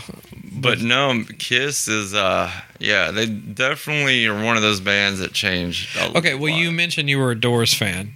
Oh yeah. So, well, there's a conspiracy. Do you think Jim Morrison is dead? Yeah, I do. Okay. Yeah. Because there is a theory out there that he faked his death. The Mr. Mojo Rising. Really? Yeah. Yes. Well, okay. Even if he did, how old would he be now? He'd be pretty damn like old. About 70. Yeah. So even if he did fake his death at that time, he's probably not still alive now. Well, there was on the hard and life I think it would have came out somewhere. Somebody would have seen him somewhere. There was. It's hard to disappear. It's harder than what people. Yeah, because what about Elvis? People saw him everywhere for a while. No, there's a conspiracy. Elvis having his twin brother Jesse. And I just found that out like recently. Huh. And apparently they had it planned all along that whenever Jesse died, because Elvis was just so sick of being in the limelight, and didn't have a normal life at all. Mm-hmm. And so whenever his brother died, they were going to say it's Elvis, and then he just was going to go off to an island somewhere. Wow. Now I don't know if I believe that, but I would be more likely to believe that over the Jim Morrison thing. Yeah. Well, because Jim Morrison told people. Jim Morrison was a wreck too. Yeah. He gained a lot of weight, drinking, drugs. Yeah. But not that Elvis was sober, but Elvis was horrible. Morrison was pretty much semi-retired by the point that he died anyway, because he was a poet in Paris. Living in Paris, getting drunk all the time. But in 2009, because I remember when the story happened, I just looked it up. Of course, now they're profiting off of it with a DVD, so that tells you all you need to know. There was a rumor or a story that came out that Jim Morrison was alive and was a rodeo cowboy in Oregon. Wow. Okay. And there's like even a DVD out that you can buy of it. Let's see. Rodeo cowboy. In 2009? Yeah, or it says... So... Okay, listen. True facts about the Doors Jim Morrison. The Lizard. This is from the site that's selling the DVD. On November 18th, 1998, the Doors' Jim Morrison signed under his name Jim Morrison and under his French name and thumbprinted to act in the... But when I read about... I'm trying to find the actual news story about it, because it was actually like all over the internet for a couple of days. I think it was quickly like shot down as bullshit. Right. But it was fascinating to think about at the time, though. Like the world's oldest rodeo cowboy. Like that was supposed to be him in modern times. Was that guy? Huh. Like, can I look at that? That's supposed to be Jim Morrison, like in 2009. You know what? But I came across something very cool from the Doors. Like, I think it was yesterday or the day before. And I'll show you guys before I leave. But the Doors in October 11th, and that's why they just wrote a story about it. Like, today's the 13th, so 2 days ago. Yeah. October 11th. In 1967, the Doors played at a high school in Danbury, Connecticut. Like, they booked it like a year in advance. They were supposed to play at like this community college, but it was under renovation, so they had to move it to this high school. And there's actual footage and recording of this, and like this is when they just got big, right? And it's a really cool article. I recommend anybody who's a Doors fan to go check it out, because it has the footage and you can actually hear and it sounds like, they didn't doctor the sound or anything. It's like the all original footage. They did Light My Fire and Crystal Ship. That's the two songs, and they wrote about how all of these kids in this like because Connecticut and Danbury, Connecticut, I guess is kind of uppity, rich area, you know, right, right. And there was like a lot of like, I guess, schools, like boys' schools, girls' schools, and they didn't like really mingle with each other too much. They all wore uniforms and stuff like that. But somehow everybody in this town, like the Doors, showed up and went to this concert. And like the person who wrote the article, who was there, was just remembering of how for him and I guess people who were there at that time, how that kind of just changed everything. Because Jim Morrison was known for doing some stuff during shows, if you know what I mean. Yeah. And I guess this high school was no exception, even though he didn't get arrested for anything or wasn't anything too crazy. But I just thought that was really cool to go back and watch that actual footage. I only could wish to be there at moments like that through music history, you know. Because what band now would play at a high school? You know what I mean? That would never. They're starting to take off, but then they've booked this show that far ahead of time. Right. They're obligated to do it. Exactly. They've already grown beyond that type of show. Yeah, nowadays they would, I don't think would. No, they'd get out of it. You know, probably, most likely. I mean, I know some people still do some charity stuff or whatever, but that just doesn't really happen anymore, you know. Well, if you don't believe he's a rodeo cowboy in Oregon, what would you say if it was turned out that he was found alive living as a homeless hippie in New York last year? I would believe that more, I guess. That's a little supposed more to be believable than a cowboy in Oregon. That looks more like him. Yeah, I could see Here, that. what do you think that looks more like Jim Morrison? A little bigger. You have to get it closer. Yeah, it's a small picture. It kind of does. So see, Jim Morrison. It looks like him in his later years when he was overweight with the big beard. Yeah. So Jim Morrison's a wino in New York. I could believe that. Have you guys ever seen an interview with his father, Jim Morrison's dad? No. Oh, it's hilarious. Well, look at that one. Jim called him from the road and he's like, "Hey Dad, I quit school, I'm going to start a rock band or something." His dad was like, "What the hell are you doing? You need to find a job," you know. Yeah. And I mean, just think if he would have listened to his dad. Right. You know, his I'm not telling people to not listen to their His parents. dad was like a Navy admiral or military something. man. yeah, Like a high-ranking guy. But he definitely was like, you know, you're crazy, you're an idiot, you know. Right. And then they became like one of the biggest bands in history. Yeah, for a few years there, they were pretty damn big. Because he went to I love the FSU, Doors. Florida State University for photography, I think, or something. Film, So, maybe? Oh, film back to or something like UCLA that. for film, I think. That's where the Doors all That's kind where I of came met together. Ray Manzarek. They were both in film school together. Oh, okay. Yeah. USC, I think. But UCLA. Was it UCLA? I think so. Oh, okay. But yeah, there was just the '80s was full of conspiracies. Well, let linking- me bring up the Elvis thing real fast. Okay. All right.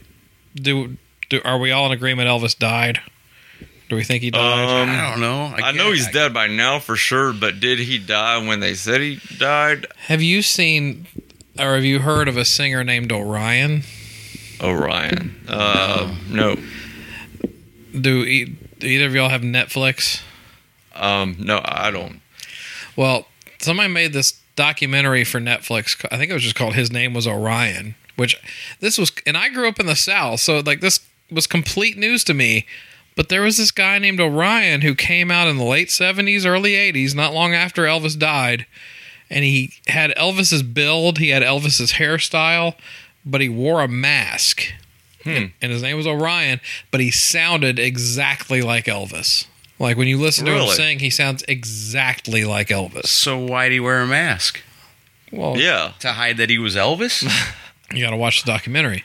But like when he sang it, you would swear it was Elvis singing. It's like a Zorro mask or like a luchador mask? More like a Zorro mask. So you could see part of the face.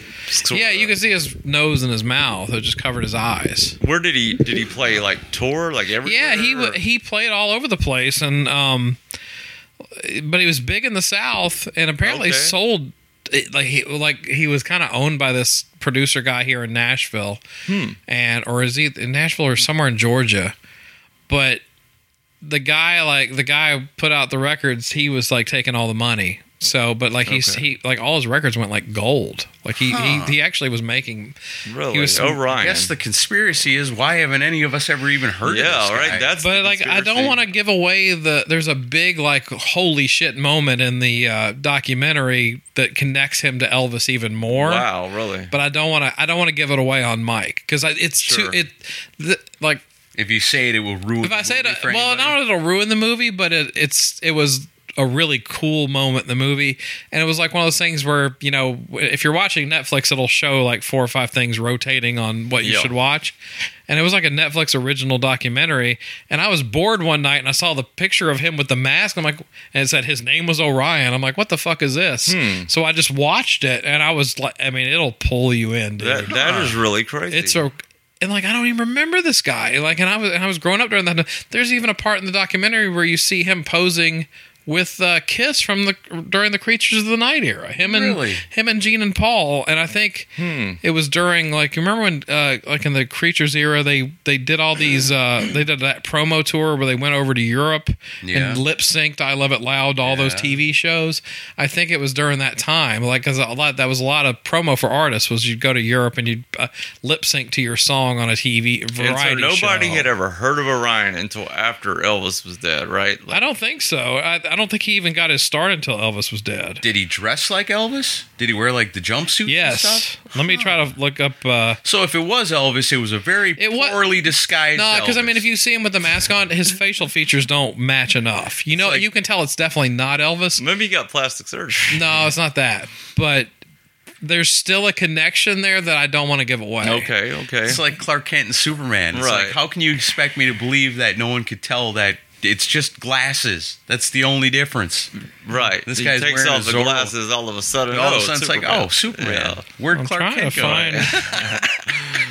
I'm trying to find the. Well, I can understand definitely. But watch he didn't that have movie a if you life, get it, know, too. I can understand him. At least the motive was there to fake. Or you know, fake the death, or you know, because say with Elvis, it wouldn't make any sense for you to fake your death just to come back as this character. No, Elvis if would you're not trying be to a get singer. away, then unless he just misperforming and you know, or something. But All right, here we. Oh, it's just Orion the movie. Oh, The Man Who Would Be King was what it was called, and it came out in 2015. Michael Jackson had the same problem. I feel bad for anybody who can't leave their house and just go to the store and live a normal life. That's got to be hard. There's a picture of him. That is crazy.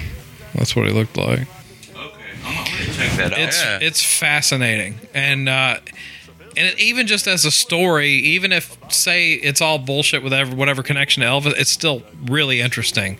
Well, Orion, kind of you know, music that do you name is Just like Elvis.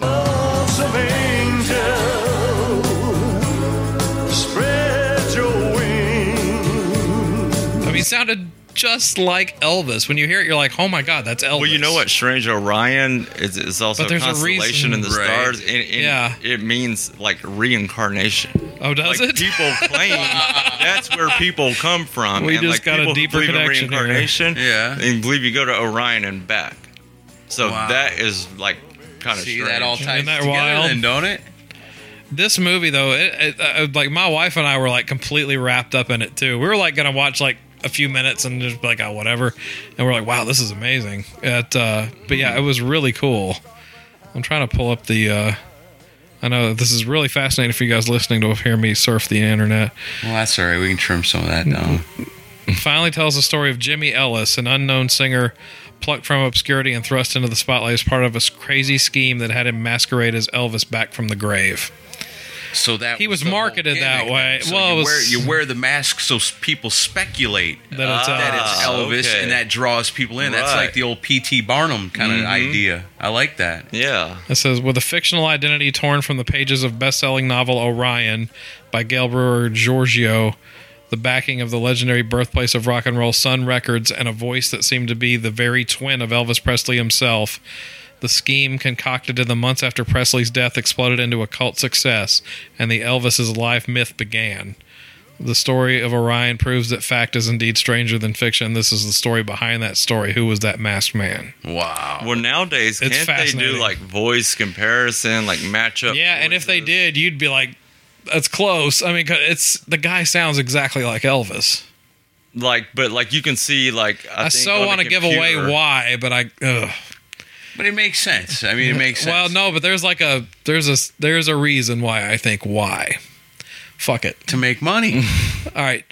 This Jimmy guy never really know who his father was. And Elvis's father, Vernon Presley, it's rumored had another son. Okay. So it's possible this guy was actually Elvis's brother. Oh, I mean, separated. He had another brother beside Jesse. Yes, okay. Like Vernon had another son with a different woman. So it's a rumor that this is Elvis's illegitimate brother, really, like half brother. Yeah, but he sounds exactly like Elvis. Has anybody ever seen pictures of Elvis's granddaughter? I don't. She looks exactly like Elvis. It's Elvis as a female. Yeah, it's scary. Whose daughter is this? It's Elvis's granddaughter. I think so. If you want to, did you ever hear the conspiracy theory about Wynonna being Elvis's daughter? I think I heard something like a long time ago. There's a long standing. This is kind of a Nashville rumor. Like she could be. Well, what's her name? The mom. Hey, Elvis may have a lot of kids. I'm sure. What was Wynonna's mom's name? The other Ashley? No, Ashley's the sister. I met Ashley Judd. But you know who I'm talking about. Yeah. But there's a rumor that she had a fling with Elvis, and that Wynonna is Elvis's daughter. They look at their facial features. Wynonna looks like Naomi. That's her. But but if you look at Wynonna in the face, she looks straight up like she could be Elvis's daughter. Yeah. Huh. And Ashley Judd also kind of mind blown. If you compare Ashley Judd to Priscilla, maybe, or Elvis's daughter, like Ashley Judd, they kind of look similar a little bit. I think Ashley Judd, yeah, and like Elvis is his daughter. Like they both have that dark hair, sort of. Yeah, Lisa Marie, right? Priscilla was the wife, right? Yes, right. Although the craziest thing is to think that Elvis, if he had lived, he would have been Michael Jackson's father-in-law. Well, that would have been enough to make him kill himself, right? True. Wow, that's a conspiracy. Imagine that. Yeah, that you had the King of Rock and the King of Pop, I guess. Yeah, all merging in one. You can dance pretty good, son, but give me a peanut butter banana sandwich. Right. I've always wanted to go to Graceland. I've never got to make it. I've been twice. Have you? Really? Yeah. It's worth going to once. Is it? Yeah. It's okay. It looks like a house that never got updated from the 70s.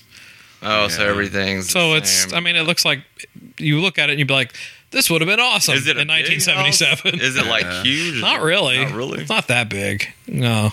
I guess for that era, it was. They say it's in like a pretty bad neighborhood. Oh, it's in a horrible fucking neighborhood. That's probably kind of nice neighborhood at one time, though. Yeah. I mean, it was okay. I don't think it was ever like the nice part of town, though. I know. One time I got to go over in East Nashville to the place that was Colonel Parker's Nashville office. Oh, really? It's a building now that houses lawyers in it. But I got to hang out back at the fire pit, and the dude told me this is where Elvis would go through a lot of his mail, because he had bags and bags of mail, and they'd stick it back in this little room, and there was a little fire pit and kind of kitchenette out there. Yeah. So I'm like hanging out thinking, wow, this is cool. Elvis stood here and that's cool. Drank beer and hung out. Well, that's a weird coincidence. The last office job I had, I think I told you about this, was a building that was built in like the 70s, and I remember thinking it was strange when it was out off Trousdale out here. Not that any of you listening give a shit, but the upstairs where our offices was just a regular office area, but downstairs there was racquetball courts. And I was like, why are there racquetball courts under this office? I think I know what you're talking about. And it turned out that it was Elvis owned the building in the 70s, really? In the 70s, and would use it as as Elvis Presley Enterprises during that period, and the racquetball courts were for him because he loved playing racquetball. Right. But yeah, I worked in a building that Elvis used to own and hang out in. That's awesome. Yeah, play racquetball. Yeah, but there was bugs and shit. It was it was gross. Yeah, you said it was over Trousdale? Yeah, you know where Trousdale and 65 is right there? I know exactly where you're talking about. You probably know the building. I do, because I grew up right down the street. Yeah, just down by, that little strip mall there with the Mapco. Now there's a CVS. there. Yeah. But There used to be a hotel, though, a long time ago. Yeah, but where the CVS is, and then across the street's the donut place with the map Right. and everything. If you go further down that street there, that- it's right there on the left. Oh, really? Okay. Yep. By the train tracks. Yes. Yeah. That's why we got bugs and shit in the building. Elvis, he recorded most of his hits here in Nashville. But like there was a guy that owned he owned a moving company, and he was the guy that owned the building. And then I found out he would leave paperwork. He was trying to sell the building. This guy was so badly wanting to retire, and like he left paperwork out, and like all of us figured out, like you saw Elvis Presley Enterprises stuff, and then you found out through him that Elvis owned this building and used to use it to play racquetball. That's cool. Yeah. Too bad he couldn't sell it on that, it's being his. Yeah, no, Elvis used to own this building. It was kind of neat, They wound up destroying the racquetball courts and putting in other stuff for offices. I bet Elvis is pissed. It's the ultimate piece of Elvis memorabilia. I thought it was cool.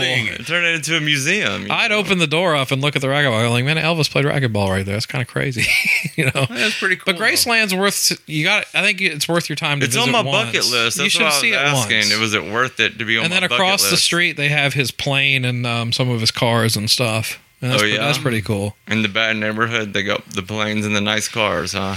Wow. Well, it's like planes got 50s in them. 50s By the way, and bad 60s era neighborhoods Cadillacs in and Memphis Lisa aren't Marie. like bad neighborhoods in Nashville. No. Memphis Memphis is a war zone. Yeah. It's terrible. Yeah, and like when we did the Rock and Pod Expo, a group of the podcasters from out of state were like, "We're going to go to Memphis tomorrow and see Graceland," and I'm like, "Don't get too excited." All right. I've heard stories about people being chased out of certain parts of Memphis. Like there's scary parts. You gotta just watch where you're going. But there's a lot of history there, though. You got Graceland, you got Sun Studios, you got Arden Records, Studios where Tora and Big Star and all those bands recorded. Stuff. Oh yeah, and of course Beale Street. Yeah. There's a lot of great musical history there. It's just watch where you go. Good ribs, barbecue. I hear. Yeah, great barbecue. Yeah, Rendezvous. Yeah, Rendezvous is overrated. Really? Yeah, go to Barbecue Shop. Barbecue Shop. Okay. All right. Wow. We have totally gone way off the rails. We talked about Elvis. Yeah, that's true, isn't it? Yeah. Yeah. So, all right, what other conspiracies do we have that we can cover? Let's think about what else is there? We got backmasking, we got Nirvana, we got Elvis, we got what else can we do? We got Ace Frehley. What about Paul is Dead? Oh yeah, well that's kind of the first one, right? That's the first rock and roll conspiracy. Paul McCartney is dead. You know that one, don't you? No. Oh, all right. Oh, Okay. yeah. All right. Well, Here we go. All right. Well, we're going to school you. For you, Casey. Okay. All right. So the rumor is around, which I don't have my facts in front of me, and I've had a few beers, but that at some point during the Beatles' history, Paul McCartney died. I think it was in a horrible auto accident, and they replaced him with a different guy, and that the guy you see today as Paul McCartney is not really Paul McCartney. It's Billy Shears. Was that the name? That was the guy. I know some people refer to Sergeant Pepper. Some people refer to him as Falls. Really? Like faux. No, I've never heard of this. You've never heard the Paul? Okay. And he died. When was he supposed to have died? Let me just pull up Paul is Dead and there's a lot of fascinating stuff with this too. Almost to where I think that that's hard. That the Beatles kind of went along with the conspiracy and had some fun with it. Because at that time, the Beatles were so popular that people would get their albums and they'd read so deeply into the lyrics and try to find, like Helter Skelter. Right, hidden meaning and stuff. Oh, there's a lot of stuff. There's different okay, the rumor is that he died in 1966 and was replaced by a lookalike. Oh, wow. That's early. Yeah. Sounded like, too, I guess. In September 1969, American college students published articles claiming that his supposed death can be found among the lyrics and artwork of Beatles recordings. So what you're saying is Wings is bullshit. Well, it's not Paul. Yeah. Clue hunting proved infectious and within a few weeks had become an international phenomenon. Yeah. Rumors declined after a contemporary interview with McCartney was published in Life magazine in 1969. Popular culture continues to make occasional references to the legend. McCartney himself poked fun at it with a 1993 live album titling it Paul is Live, with the cover parodying clues allegedly on the cover of the Beatles' Abbey Road album. The Abbey Road album alone is considered a clue. Let me see if I can find the whole detail on that, because there's a whole lot. There's a lot of stuff going on there. Yeah. All right. The Abbey Road cover, it's with the Beatles crossing the crosswalk. Oh yeah. The rumor is that that's a funeral procession. Right. Really? Yes, and like Paul McCartney, I almost said Paul Stanley. Paul McCartney is the only one barefoot in the picture. Everyone else is wearing shoes. The rumor is because Paul's dead. Huh. And let me see if I can find all of this stuff, because it's because you'd be buried without shoes in your casket. Right. It actually started with a DJ. It looks like damn DJs. Yeah. Clues. Okay. Hundreds of supposed clues to Paul McCartney's death have been reported by fans and followers. These include messages perceived when listening to a song being played backwards and symbolic interpretations of both lyrics and cover imagery. One often cited example is the suggestion that the words "I buried Paul" are spoken by John Lennon in the final section of the song "Strawberry Fields Forever." Lennon later explained that the words were actually cranberry sauce. What? Another is the okay. Abbey Road symbolizes a funeral procession where Lennon, dressed in white, symbolizes the heavenly figure. Ringo Starr, dressed in black, symbolizes the Undertaker. George Harrison in denim symbolizes the gravedigger, and Paul McCartney, barefoot and out of step with the others, symbolizes the corpse. Interesting, right? Yeah, it is. There's a lot of layers to this. Yeah. I mean, like, it's wow. There's some people really think that it's, and like I'm starting to think. Well, I used to look at websites where they would like do facial comparisons and stuff from photos of the fake Paul to the real Paul, and like they would find differences and stuff, and it was, you know what, pretty interesting. If he really did die in '66, then it's been so long now that people wouldn't question it. Right. You know what I mean? Yeah. Because the guy's been living the life for this many years. Like, I wasn't born until 78, so the Paul, like, you know, if somebody told me that's Paul McCartney, then I can't believe you've never heard of this, Casey. That's like the first rock and roll conspiracy. Oh, yeah. Wow. This is like the biggest one there is the Paul is dead rumor. Well, you know, usually I study, like, conspiracies more non-music related. Right. We kind of gave you a challenge with this one. But let me try to pull up some of this stuff, because there's a lot of cool stuff with this. We could do a whole Paul is Dead episode. Oh, is the world ending? Little by little, depending on who you believe, I guess. Okay, there's the Beatles Bible website, so this has got a whole lot of stuff. November 9th, 1966. Paul McCartney stormed out of a session for the Sgt. Pepper album, got in his Austin Healey car, and subsequently crashed and died. Does it say where? United States? Probably England, because they recorded everything at Abbey Road. Yeah. Oh, okay. Wow. Somewhat improbably, McCartney was said to have been replaced by a lookalike called variously William Shears Campbell or William Shepard. William Campbell allegedly became Billy Shears on Sgt. Pepper, while William Shepard was supposedly the inspiration behind the continuing story of Bungalow Bill. In fact, the crash never happened. Between 6 and 19 of November 1966, McCartney and his girlfriend Jane Asher were on holiday traveling through France and Kenya. That's what they want you to think. However, a couple of relevant incidents did take place. On December 26, 65, McCartney crashed his moped, resulting in a chipped tooth, seen in the videos for Paperback Writer and Rain, and a scar on his top lip, which he hid by growing a mustache. Beatles fans are crazier than Kiss fans if they're going that far with these details. Right.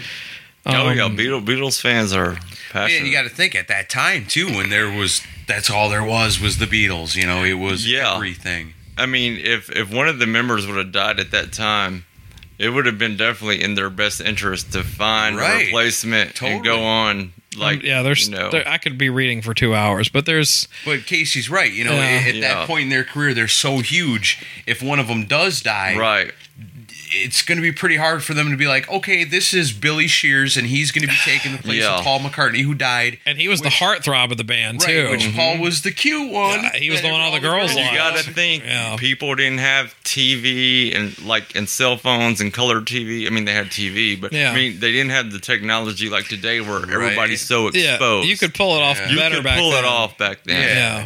This is really cool. I'm glad y'all brought that up, man. You're going to be going down a wormhole when you start reading about about this. This is awesome. Because I think I went through like a week where it ruled my life. And even my wife was like, would you stop reading about this shit? I was like, I'm sorry, I got to know. Because Aaron knows how I am. I'm obsessive when it comes to a subject matter. Yeah. Well, I mean, this is like blowing my mind, really. Oh, yeah, you're going to have fun. To know that possibly the Beatles that I've always thought, I don't think especially Paul. Yeah, I don't think it's real, though. I don't. Really? No, I think it was American fanatics taking things too far. I think it's fascinating to think about, but it's Paul McCartney, man. Come on. The only thing, like I was saying, at that time, one, it would have been more easy to pull off, and two, they were kind of just getting started. Or just getting like their feet under them, I think. And that would have been a bad time to have to say, oh, somebody died, Right. And I could definitely see them scrambling to find a replacement, saying, hey, let's just pass this guy off as Paul. I should he looks like him. He sounds like him. Right. If they could get away with it. And he'd be like, hey, how do you feel about it? Do you want to become Paul McCartney? Paul McCartney, Well, right? I do. Yeah, of course. Where do I sign? Where do I start, But on the other hand, could somebody keep a secret that long? That would be hard. But if it depended on your livelihood, because what if somehow the story broke today? But by now it seems like he would have slipped up in an interview somewhere. That's my point. Somebody would have said something by this point. But knowing full well that everything, the whole Beatles mystique and your career and how people treat you and Sir Paul and all that could be got knighted like this. Yeah. That'd be a secret I could keep. If it meant losing everything. It's possible. Yeah, but it's just there's a lot of people around you that have to keep that secret who would have no skin in the game. Right. And could make some serious dough off of exposing. That's why we love conspiracies, even man. Staffers. There's a lot of people that work for these bands, you know? And it's like, it's the Occam's razor theory. Usually the most simple explanation is typically the right one. Yeah. Even if you don't want to. Conspiracies are fun to look into and to get into all the minutia of it because they're fascinating, but most of the time it's the simple solution. Yeah, you're right. Yeah, you're right. That's the truth. But I get tied up in them too, and usually I'll do my due diligence and really research. Right. But I usually come back to the real story's the right one. Like somebody, we should dig up like some proven conspiracies that. That have proven to be out. True, The Gulf of Tonkin's about all you got. I don't know what 9/11 conspiracy, right? And I think there's nothing proven on that one, bud. Well, I guess there's no like concrete, other than massive negligence on the government part. That's about all you got. I've never seen that the guy who's a demolition expert saying that the buildings around that was a controlled demolition. I think building 7 could have been a controlled demolition. Oh God, we're going to get into this now. And then the people that were told to stay home the day before. Yeah, on and on. It makes you wonder. And if you think like they had a lot to gain. Like, even if the government didn't do it by letting it happen, because that pretty much, gave them approval to go to war. Exactly. I almost wonder if, and if the conspiracy's true on that one, it's even scarier. Because it's a scary world. I'm saying it's even worse because it's your own government rather than a foreign one coming after you. My own government scares me a lot more than the foreign governments usually. Right? Because aren't they completely out for our best interest? What are you talking about? Don't bother me. They don't take my tax money, but Oh, we're going to turn into a political show now. No. So being that this is coming out right around Halloween time, Casey, is there anything in the world that we should know about? You got anything scary we can wrap up with today? Something we should probably all know that most of us maybe don't know that you feel we should all know? Like with just the world around us. The world around us. There's a lot. It's hard to like pinpoint like one thing.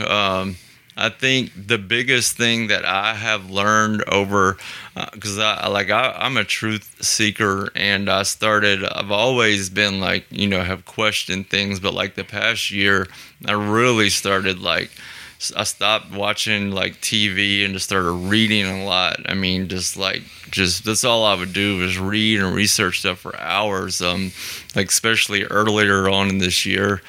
And, you know, to like, I think I have found out, in my opinion, to know that our whole system, in my opinion, in this country, that like, the president, you know, I think they know who that's going to be like 20 years ahead of time. Yeah. And there's another conspiracy that's floating around right now that about the FEMA camps. You know, you said you wanted something scary. You know, some people even say like there's Walmarts all around the country that are shutting down, and they're using these buildings, these Walmart. They're going to be places that house people and keep people. And if you think about it, there's a Walmart in every neighborhood. Super Walmart. They're big. You know, they're big enough. You know, you can look it up. I know it sounds like crazy, but this is kind of like the Jade Helm thing that we read last year. The government, there was like, it was weird. It was like about a year ago I read somewhere. This was when Obama was still president. The government ordered, like, I think it was 60,000 guillotines, you know, the things that chop your head off. They got 30,000 stored in Montana and 30,000 of them stored in Georgia. Guillotines? Guillotines, yeah. Where you know, they chop the head off. Yeah, I know. And these things, and look, they're not like the old-fashioned, like something you would picture, like, you know, back in the Middle Ages. These things, like, they look like a workout bench, and it was made like they had some kind of company, Chanel or something, on the side of them. Like, you can tell these things were expensive to make. These were like machines almost, you know. And so, like, you know, it couldn't have been cheap to make 60,000 of these things. And you have document? Well, I mean, you can go on the internet, and there's like there's actually pictures of it, and also all these disposable, like, coffins, caskets that they're like, they look like porta potties, like when you stand them up. Yeah. And like if you lined a whole bunch of them up in a field, you would probably think they're porta potties. They're actually like disposable coffins and caskets. And, you know, people are claiming that our own government is like, you know, doing all this for, you know, who knows what, you know, and I've heard things like, what do you call it? Homeland Security, right? Right. That they have trained, like clergy, like priests or whatever, or counselors. They're going to start like, in the event, there's going to be a disaster or whatever, they're going to come and separate like family members, and these people are going to be trained to come in and talk to you and calm you down and say, hey, it's okay, you know, you're going to be reunited with your family, you know, next month, but right now we don't have enough room here for everybody, so, you know, mom's got to go here and you got to go there. Wow. And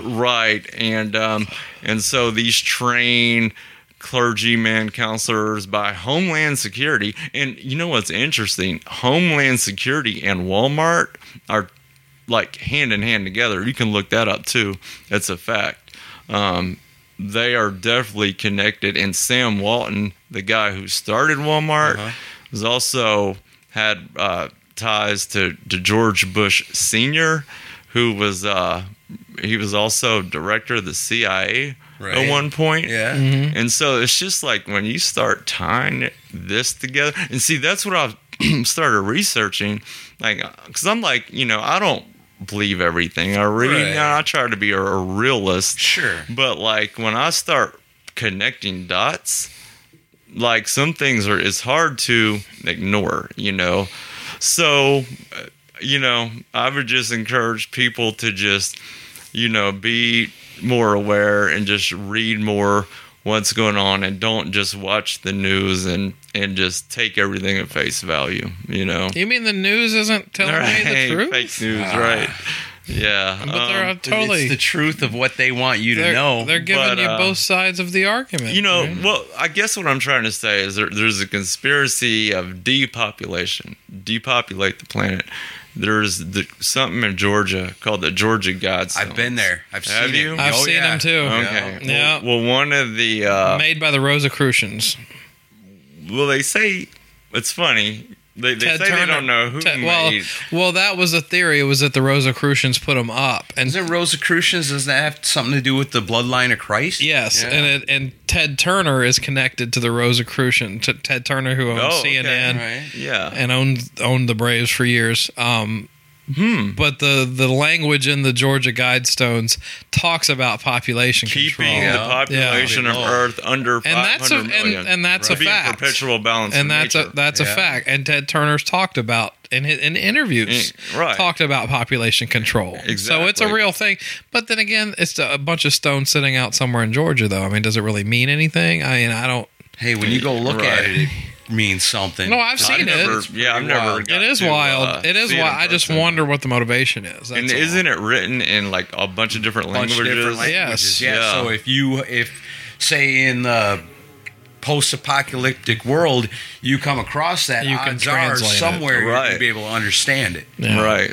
And But no, there are people that that have a real belief in that. so yep, there you go for Halloween. Now, if we can, Depopulation, that's if it includes getting rid of all One Direction fans, then maybe it's a right. Yeah. Hey. You know, Who gets to choose? Right. or You don't get to choose, or Chris. Florida Georgia Line fans, I could maybe get on board with that. or just the bands Just themselves, the bands, right? yeah. The fans Yeah. can The the fans fans, can be uh, changed. Right. Well, yeah, it'd make I'll the always music say industry a there's lot no- less competitive. Like, Here's the 10 bands that are left. Are you talking about heavy metal jihad now or something? heavy Holy metal shit. jihad. No, I like to say there's no such thing as bad music or good music. Oh, yes, there is. We all have our likes, and but like at the end of the day, it's just whatever people, like to listen to. I guess No, there's good music and bad music, and if you want to hear good music, listen to this show. Right. It's Right. nothing to lose your heads over. Yeah, but The guillotine hopefully, thing scares the hell out of me, to be yeah. honest with you. But hopefully, it's all just conspiracy theories, and That's a scary one for hopefully, sure. hopefully y'all be doing this show 5 years, 10 years. I hope from so. now. If I still have a head to talk with. I mean, I have a daughter who's 8, so I definitely, I don't want the world to end. But what scares me more than anything is disease. Like people talk about, like Ebola and things like that. 'Cause Right. how can you fight against something you can't see? Like the plague wiped everybody Well, that's out. why back in the the way. people that are freaked out about vaccinations, I think that's going to have real consequences. Yeah. Get your get your kids vaccinated. It's Or people say the vaccinations actually have is stuff what's in them. Yeah. I'm sorry. I know I have family and friends that work in the medical field. It's get your fucking vaccinations. Well, you know what? You know what's crazy? The Illuminati has a symbol, one eye is one of their Right, symbols, yeah. and I can pull it up. I guess my all-seeing phone eye. is over there, but there's I got a picture of it on my phone. I'll show you guys. But in Walgreens, there's a poster of like 4 kids and like 2 girls and 2 boys. And on one of the girls' shirts on her collar is one eye. And it's a vaccination promotion poster. And I mean, like what? I don't know. What the hell? I Who think- wears a shirt with one eye on the collar and it's promoting vaccination? I think there's gonna be dire consequences for people not vaccinating their kids. I really think so. But you know what? Blame your government for being so shady that people have to think that way. Right. But If our government wasn't so damn shady, we wouldn't have to question all the things that they I'll do. trust our medical industry. Though. I Oh yeah, the same guys that created opium problems for everybody. I'm not Right. disputing that. all governments have self-interest, you Yeah. know. I think worldwide, and I mean, some governments, are like really, like North Korea and other places. Like it's crazy. Like if they come in your house and like say like Kim Jong-un right now, who's their leader, right? You're supposed to at all times have his picture in your house, and if you even have too much dust on the picture, they can like send you to like a prison work. Dude's not even photogenic. I mean, why do we need to have a picture but that of him? people have been sent to prison for having too much dust on. Oh yeah, well, North Korea is a horrible place. Exactly, isn't that crazy? Have you ever seen any of the North Korean propaganda videos? I've seen the videos that they show the people showing what America is like. Yeah, it's all no, I haven't seen those. They'll show like video of like homeless people in Germany that are like starving on the street or whatever, and like their voiceover will show that they'll show that, and they'll voiceover say, "This is a typical day in Los Angeles in America, and this is how everyone lives." And they will feed them that type of information so they never break out of the bondage that they're in. And it's like homeless people. Yeah, it's like they show like the most dire circumstances from all over the world. They're like, here's Chicago, here's Nashville, and it's total bullshit. But they don't know any different. Right. I suppose that makes they make it look like we live in a complete wasteland. Yeah, I don't want to leave this paradise that right. They think to say, look how good you have it, and this God man that made it possible. Yeah. Why would you ever want to go to America when they live like this? Dust that picture. Right. Dust it now. Yeah, I mean, it's well, like, what about the kid who he died? Like over there, he came back. He stole a sign from like a hotel or something. Yeah, he just wanted a little piece of souvenir, right? And then they said he acted like a shithead, but he didn't deserve what he got. You know, I mean, he was an idiot to do that. He shouldn't have done it, but then again, he shouldn't have died for it either. I mean, like they throw him in jail, and shouldn't have even gone to prison. Well, they beat him so bad that they released him, but he died of like a stroke within 2 days of getting home. Right, like because he was beaten so badly and malnourished. Wow. That's what they're going to say when they put our heads in the guillotines. At least that's we're going to release death. You know. Now I'm all fucking depressed. Thanks, guys. Right. Well, it's not happening yet. Well, I hope not. Let's go trick or treating or something. Right. Let's get some candy. Let's get our Kiss makeup on and go hit the streets for some candy. That's what we'll do. We'll be Kiss this year. Yeah. Thanks for joining us, Casey. Anytime. Awesome.